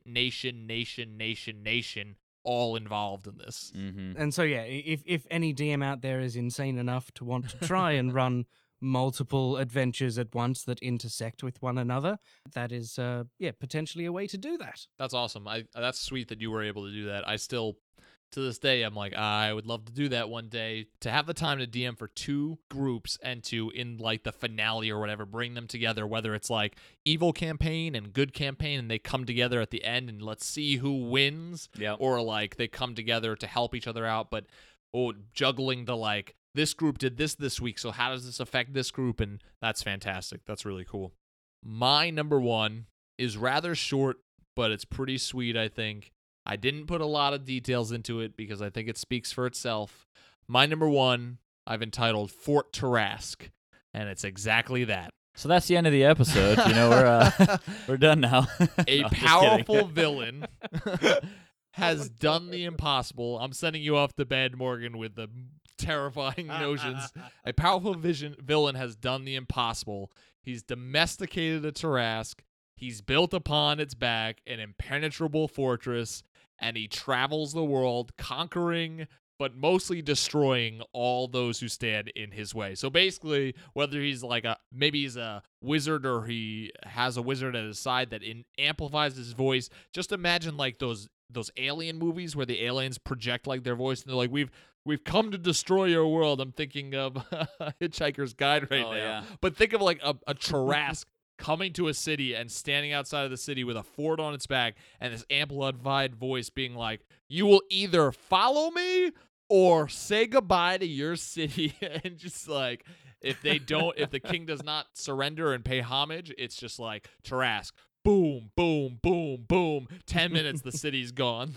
Or he sends in his giant gelatinous cube before him. Yeah. Right? Yeah. So that's my number one. That is awesome. DM that campaign. It'd be fantastic if he was really, really polite about Right? it as well. Just like, greetings and hi. Just letting you know, give me everything Yes. or I will murder. all of He's you. not a warlord. He's like a really like sophisticated villain that comes out on this platform and is just like looking down on it. And I imagine like the players in that campaign being like amplify that scene with Luke Skywalker taking the thing and shooting it up on the belly of the AT-AT and make that like they have this grappling hook thing, they throw it up this Tarrasque and they have to scale the Tarrasque and find this villain and defeat him so that Tarrasque can like maybe do a couple more like rampages but then finally go back underground where it belongs and stay there for a Or couple they hundred control years. it at that point in time. Oh, terrifying. I would never give that power to a player. That's terrifying to me as a DM. Especially with what you do in my campaign, Chris. I want to change the world. Yeah, right. Can you imagine Forget the it. riders of Shemesh with a Tarrasque Riding mount? on a- no, I don't want to. I want it. I want it done before the end of the Fort campaign. Tarrasque would be horrifying, but Nice. I mean, how you can't get much more terrifying as a big bad than an evil villain riding in an impenetrable fortress on the back of a Tarrasque, destroying cities. That is That is- epic No, you level cannot. campaigns if I've ever heard it. So I think that's like above epic yeah, level that's campaigns. epically epic level campaigns. Yeah. There's like a whole army of Tarrasques in an impenetrable fortress. Oh my gosh! Oh my Forget it. god! Yeah, right. Well, It's like most really D&D settings simple. only have It's one like Tarrasque. it's like really simple to domesticate the Tarrasque. Like it's this huge thing, but it's really simple, and they found out how to do it, but nobody's ever like tried other than that because they don't even know where to start. Oh gosh! You just have to stroke its nose. Yeah, right. You get to the If you top can of the get to its Tarrasque nose. tower, and there's a dude with a he's a Pied Piper. Oh my gosh! Bringing the 10 to the number 1. Okay. With Oliver Holt and the Sand Shifters on there, and Jeremiah and the Wanderers. And he goes, With and the his way like that they Tubbs have to the cat. defeat them is by tricking the Tarrasque to go into a valley that's a Yeah, mimic. Valley of Mimic. This is like Godzilla in D&D, like the valley mimic versus the Tarrasque fortress. Like, And he has his Gromp riders that follow through afterwards. Gosh. Okay. Well, that is our top 10. We hope that you have enjoyed that, and we hope that now you're focused on details and you have 30 new ideas to as DMs put into your world. And I mean, this episode is the most terrifying one we've ever had to date with ideas. So go out there, be terrible / awesome DMs, and scare the heck out of your players.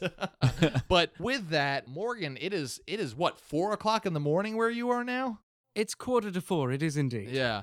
You're Wow. a trooper, man. Yeah, you are. Thank you so much for joining us on this episode. This has been an absolute pleasure. We want to send you off to bed with nightmares, but we want to send you off to bed. So, once again, thank you so much for being on this episode. It's been awesome. We would love to have you back sometime. We know time differences can be tough, but hopefully you've enjoyed yourself, and this has been a great experience for all of us. I have indeed. It's been so much fun. And having listened to it, of course, listened to the Dungeon Master's block and having all the ideas whenever I listen, and it's like, oh, we could do this and you could do that. And now I actually get to say it. And You're part of it.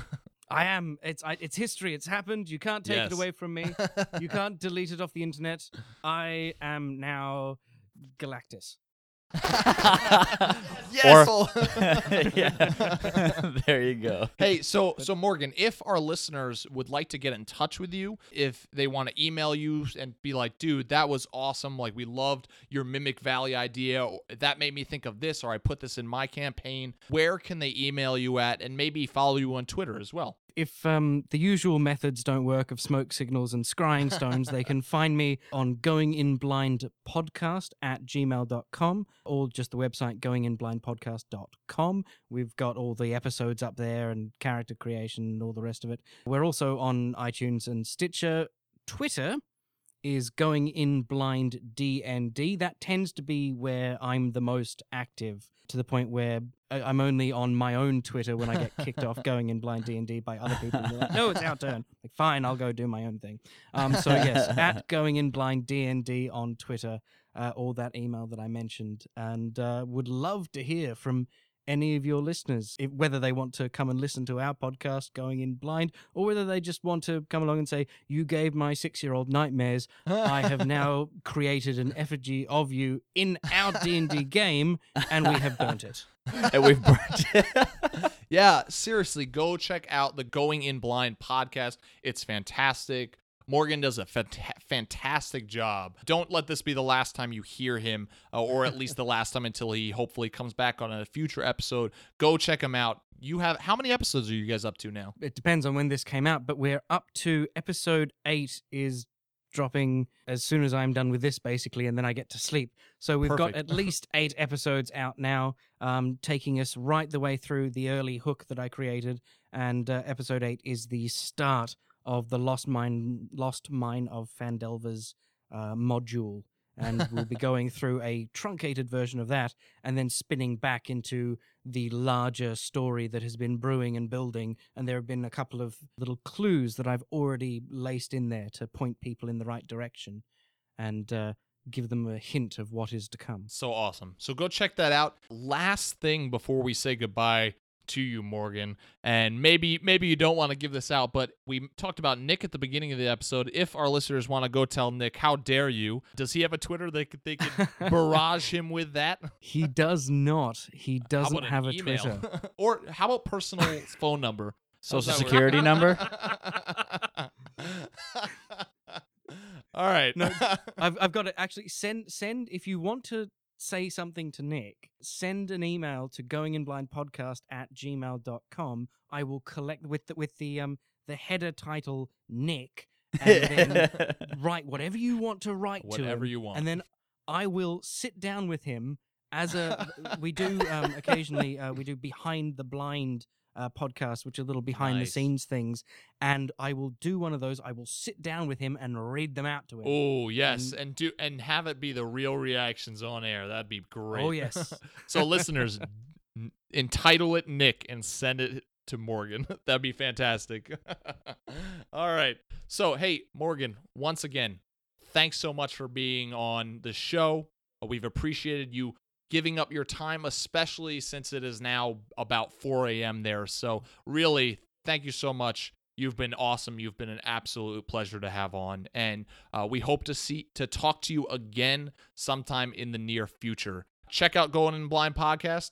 Morgan, go get some sleep. Have a great night. Try not to be kept awake too long by all the terrifying stories that we've talked about here tonight. No worries. I shall definitely not sleep. I'm not sleeping. That it's not happening. But thank you very much. Thank you, and goodbye, listeners. And good luck walking through Zen gardens in the near future. There we go. See you later, Morgan. See ya. Cheers.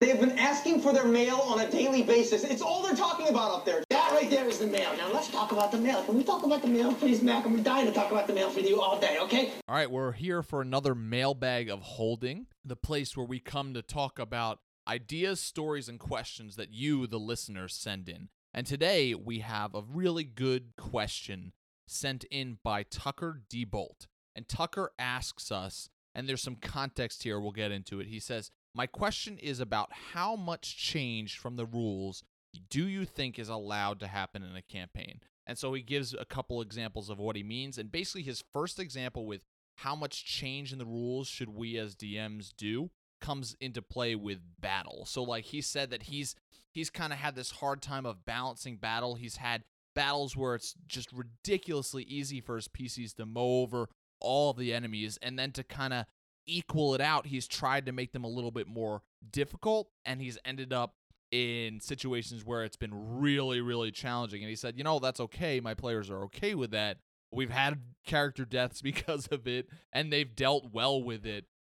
My characters are okay with challenges, but how do I come to terms with how much rule changing I can do with battle? So let's talk about that first. What about battle and rule changing? Chris, what are your thoughts? How much rule changing are we allowed to do as DMs? So for me, I think changing rules, I think we've changed rules quite a bit, and I think for us more, the reason that we come up with changing the rules, and I'll speak for myself, is because it's something that doesn't feel clear to us exactly, or it's something we've never had to experience before.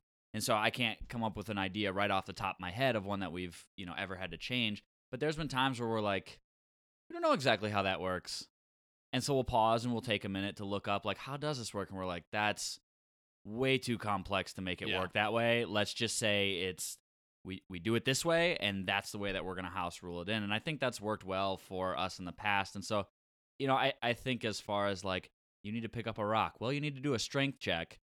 I don't think you can necessarily change that, but I think there's other things that it's well, you can change it to make whatever you want to happen fit your story within reason. I agree, and I think that should be a group mentality of let's work together and come up with and decide on the rules that we enjoy. If we don't enjoy a rule or don't think it makes sense, then we will homebrew something that makes sense for us. Also, what about stats though, monster stats? Say you're because I think that's really what he's trying to get to the point of is he's in a battle, he's DMing, his players are fighting a creature, and he's like, oh yeah, boss battle, here we go. And in the first round, they kill this monster that he put in. And he was like, well, that was way simpler. And so his problem is then he goes, all right, well, I guess we'll put in a different monster that's stronger. And then it's like, oh crap, that this thing way is going too to kill. hard, So I think he's asking what about stats? Can I change stats? And my thinking is even in the middle of battle. Chris, have you ever in the middle of battle as a DM gone, holy cow, they're taking down this monster too quick? His health is gonna be at 50 more than health originally is something that I change a lot more than I do, because AC people will pay attention to. It's 15 didn't hit. 16 does hit. Okay, well they know where that line is. I know exactly. And then where it is. and then you go the next time. It's do I hit with a 16? It's nope. It's come on, you changed something. But health, I'll be this is going a little bit quicker than I thought. It has 58 health.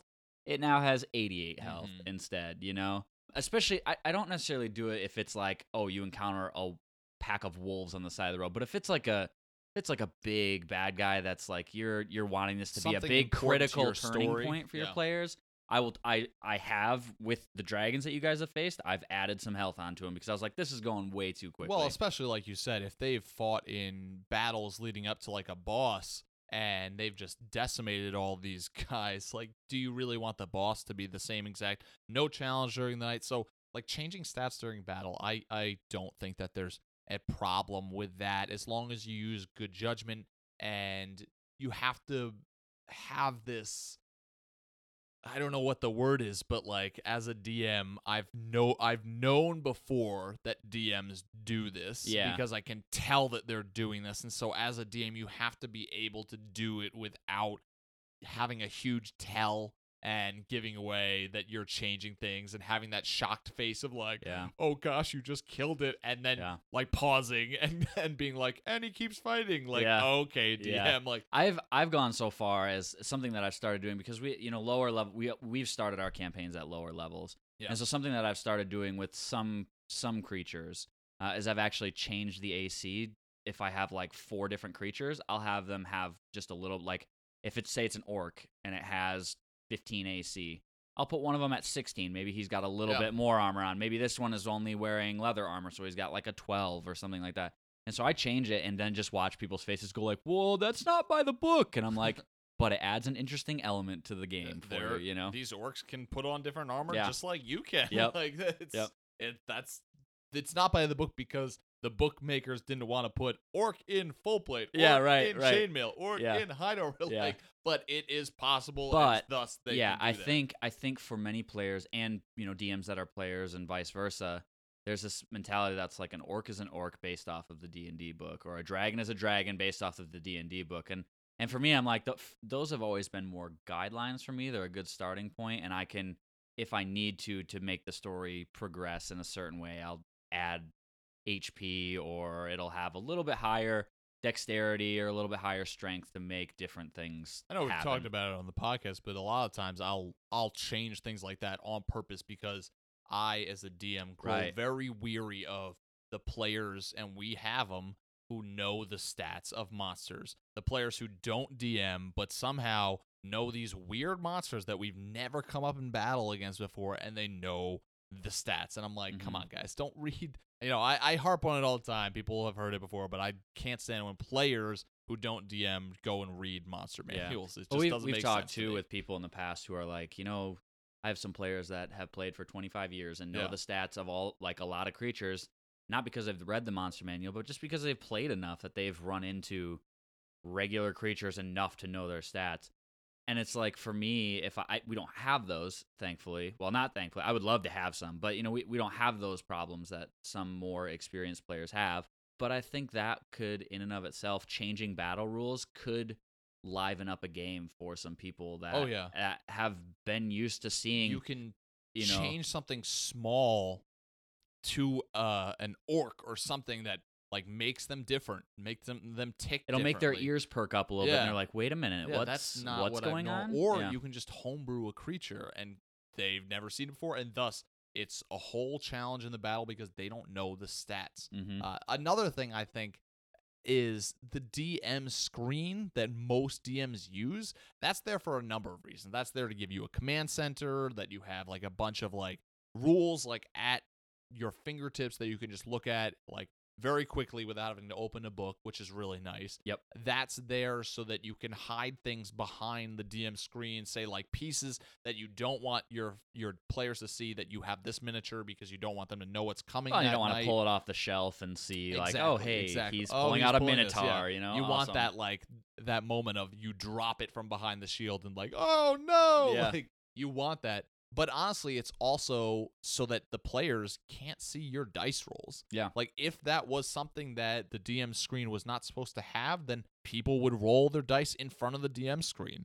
But that's something that is inherent to a dungeon master, that players don't see your dice rolls. Now, having this power, you need to remember that you are not against the player, you're on the player's side, but sometimes that means making a monster roll better because maybe they're rolling terribly and the battle is just going too quickly and the players are just becoming bored because it's not a challenge. And so maybe you make that monster roll a little bit better.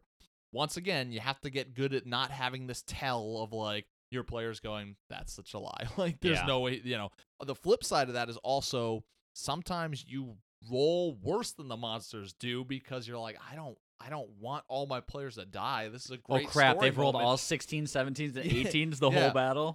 Last game we played, I don't remember what battle it was, but I rolled 3 dice for one monster making an attack, and I kid you not, I got nat 20, nat 20, nat 20. And I was like, they're not going to believe this. Yeah. Like, and I'm not going to Was do that the one this. that did like 78 damage to? No, that was just one crit, but Oh, okay. there was a word I fudged and I didn't have it hit that hard because I was like, I don't want to right now just completely obliterate. I think it was in the heist game that we played, not the maze game. So I fudged some rules. I was like, yeah, that's not gonna happen. But that's the thing. Like, you as the DM need to be a good judge of when you change stats, when you change the roles, but it all has to be an effort to make the game a better game. Yeah. I mean, the first question that you ask is, when are you allowed to, as a DM, change the rules?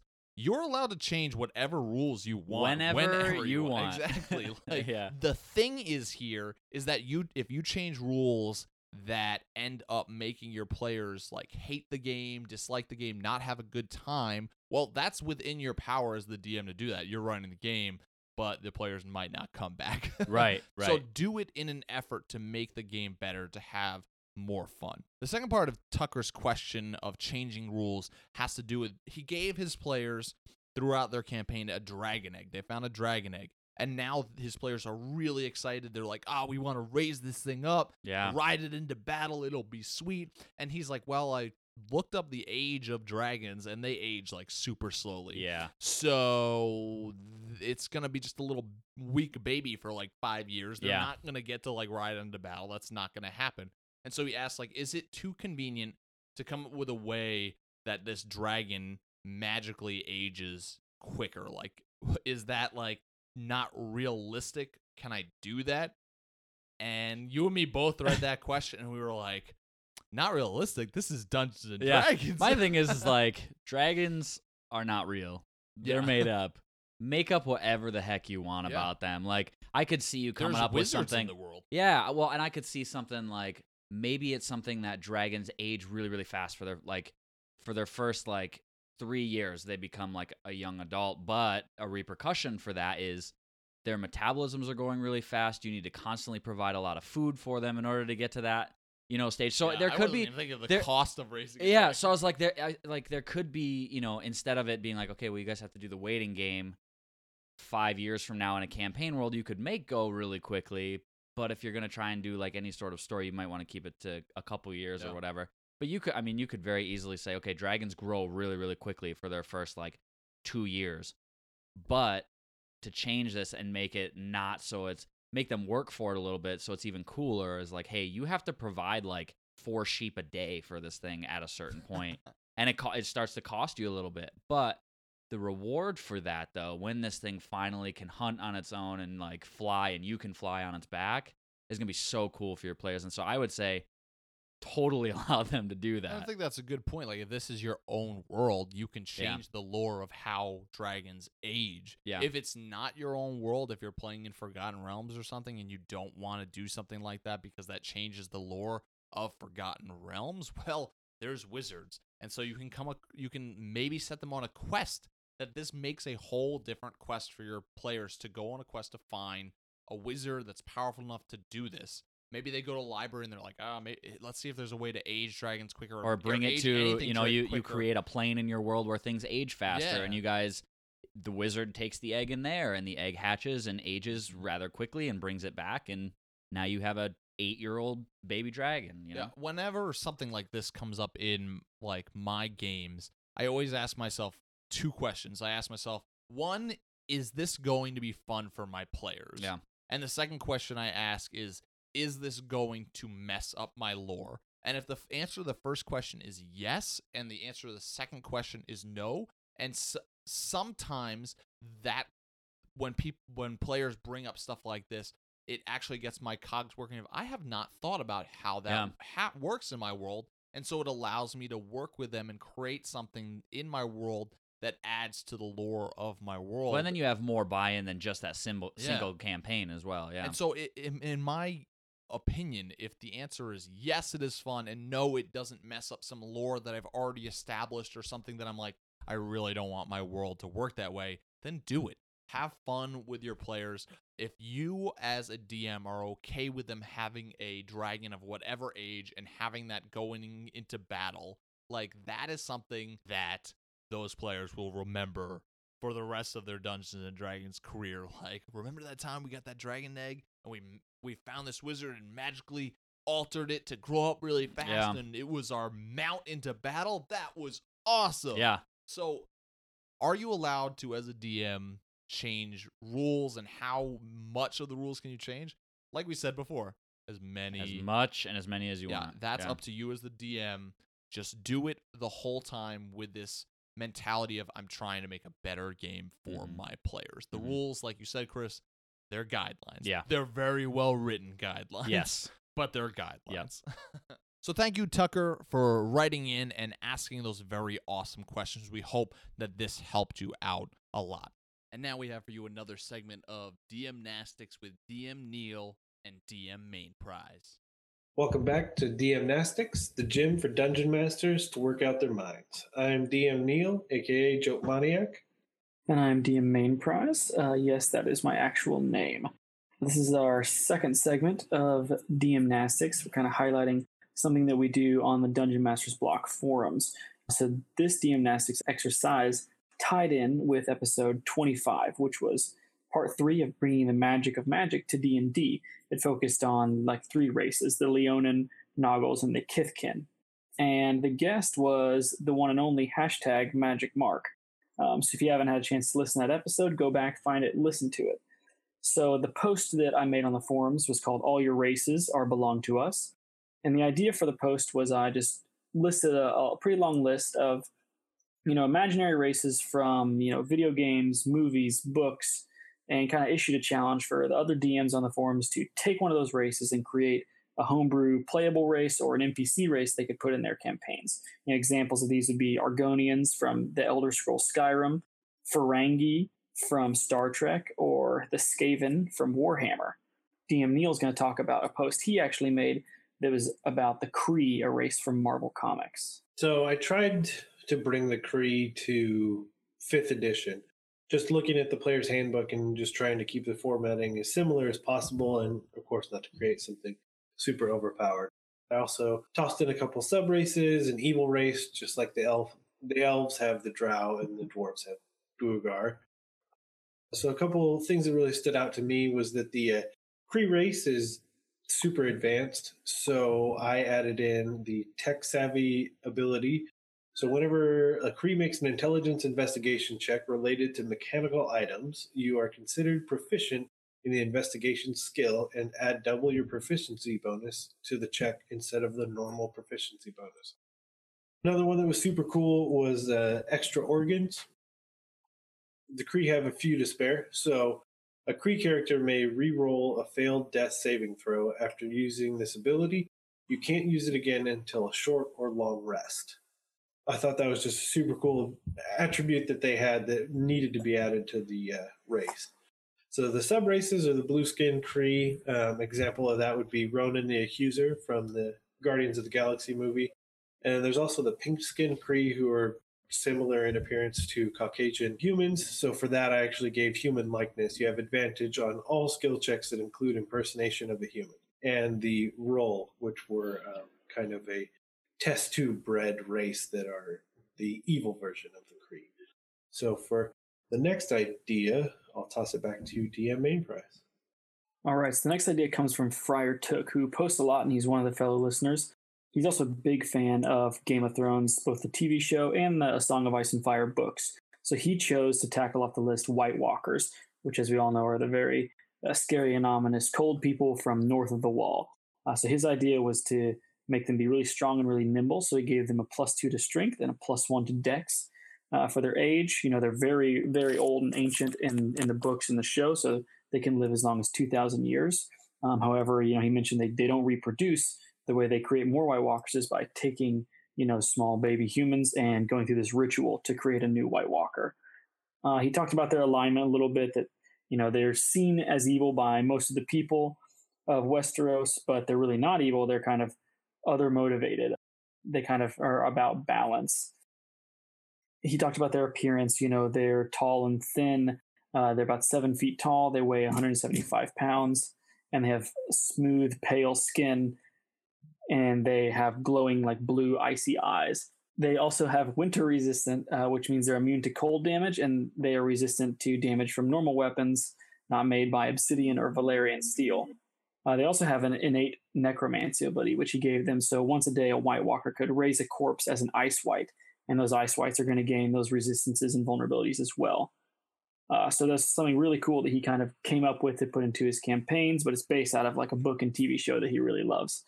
So those were the two ideas we wanted to highlight this week. Again, join up on the forums, get involved in these challenges. They're going to really, flex your creative muscles, get you coming up with new cool ideas, and straight, taking ideas that other DMs have come up with and say, man, I really like that. I'm going to alter this. I'm going to add this into my own campaigns. And you do something fresh and new, something your players may not be, 100%. They know all the stats for, which I know they talked about on the podcast. That's something really great. If you have players that have played for a long time, to give them some content that's new that they're not so familiar with. So to do that, you can just head over to dungeonmasterblock.freeforums.net, try some of the DMnastics, so your players don't ask, do you even live? I gotta get a pump. That's it. It's good. It hurts. I know it does. That's it. Get it. Well, that's all that we have for you on this week of the Dungeon Master Block. We hope that you have enjoyed all those top 10s. Chris, like we said last week, I think that's our favorite. That was one by that far we've my done. favorite That was one. a lot of fun. Well, for me, it was a lot of my top 10s came out of things that I implemented into my world for potential different things that you guys could do in the future. Yeah, so. exactly. And it was, it was just terrifyingly fantastic. We had a lot of band names, if I remembered right, coming out of it. So if you're looking to create a band, there you go. There you go. Chris, if they would like to contact us and maybe send us some feedback about how they've used one of our top 10s from this episode or in the past, or send us some top 10s of their own, where can they reach us at? Yeah, you can reach us at dungeonmasterblock@gmail.com. Send us all of your great top 10s or whatever you feel like talking about, really. We will respond as quickly as we can. You can also, if you find it in your heart, head over to iTunes and send us a 5-star review. Help the community know that we're a podcast worth listening to and grow the membership and listener base for this podcast. We're also on Stitcher, and you can find us at our forums at dungeonmasterblock.freeforums.net. Head over there and share some more of your ideas. Follow us on Twitter at DMS_block. That's DMs block. And like our Facebook page. We have a Patreon shout out for this week. And our Patreon shout out for this week is Daniel Willis. Yeah, thank you, thank Daniel. You're awesome. Thank you so much for your support. Daniel is a silver dragon. Silver. Thank you so much for your support, Daniel. We really appreciate it. But with that, that's all that we have for you on this episode of the Dungeon Master's Block, the place where we come to talk about the Dungeon Master, the most important person in the game. The only person capable of playing God, killing all of the characters, and lowering the egos of all the people at the table. We'll see you later, everyone. Keep on dungeon mastering, and remember, always kill a character. Wait a minute. No, or yes.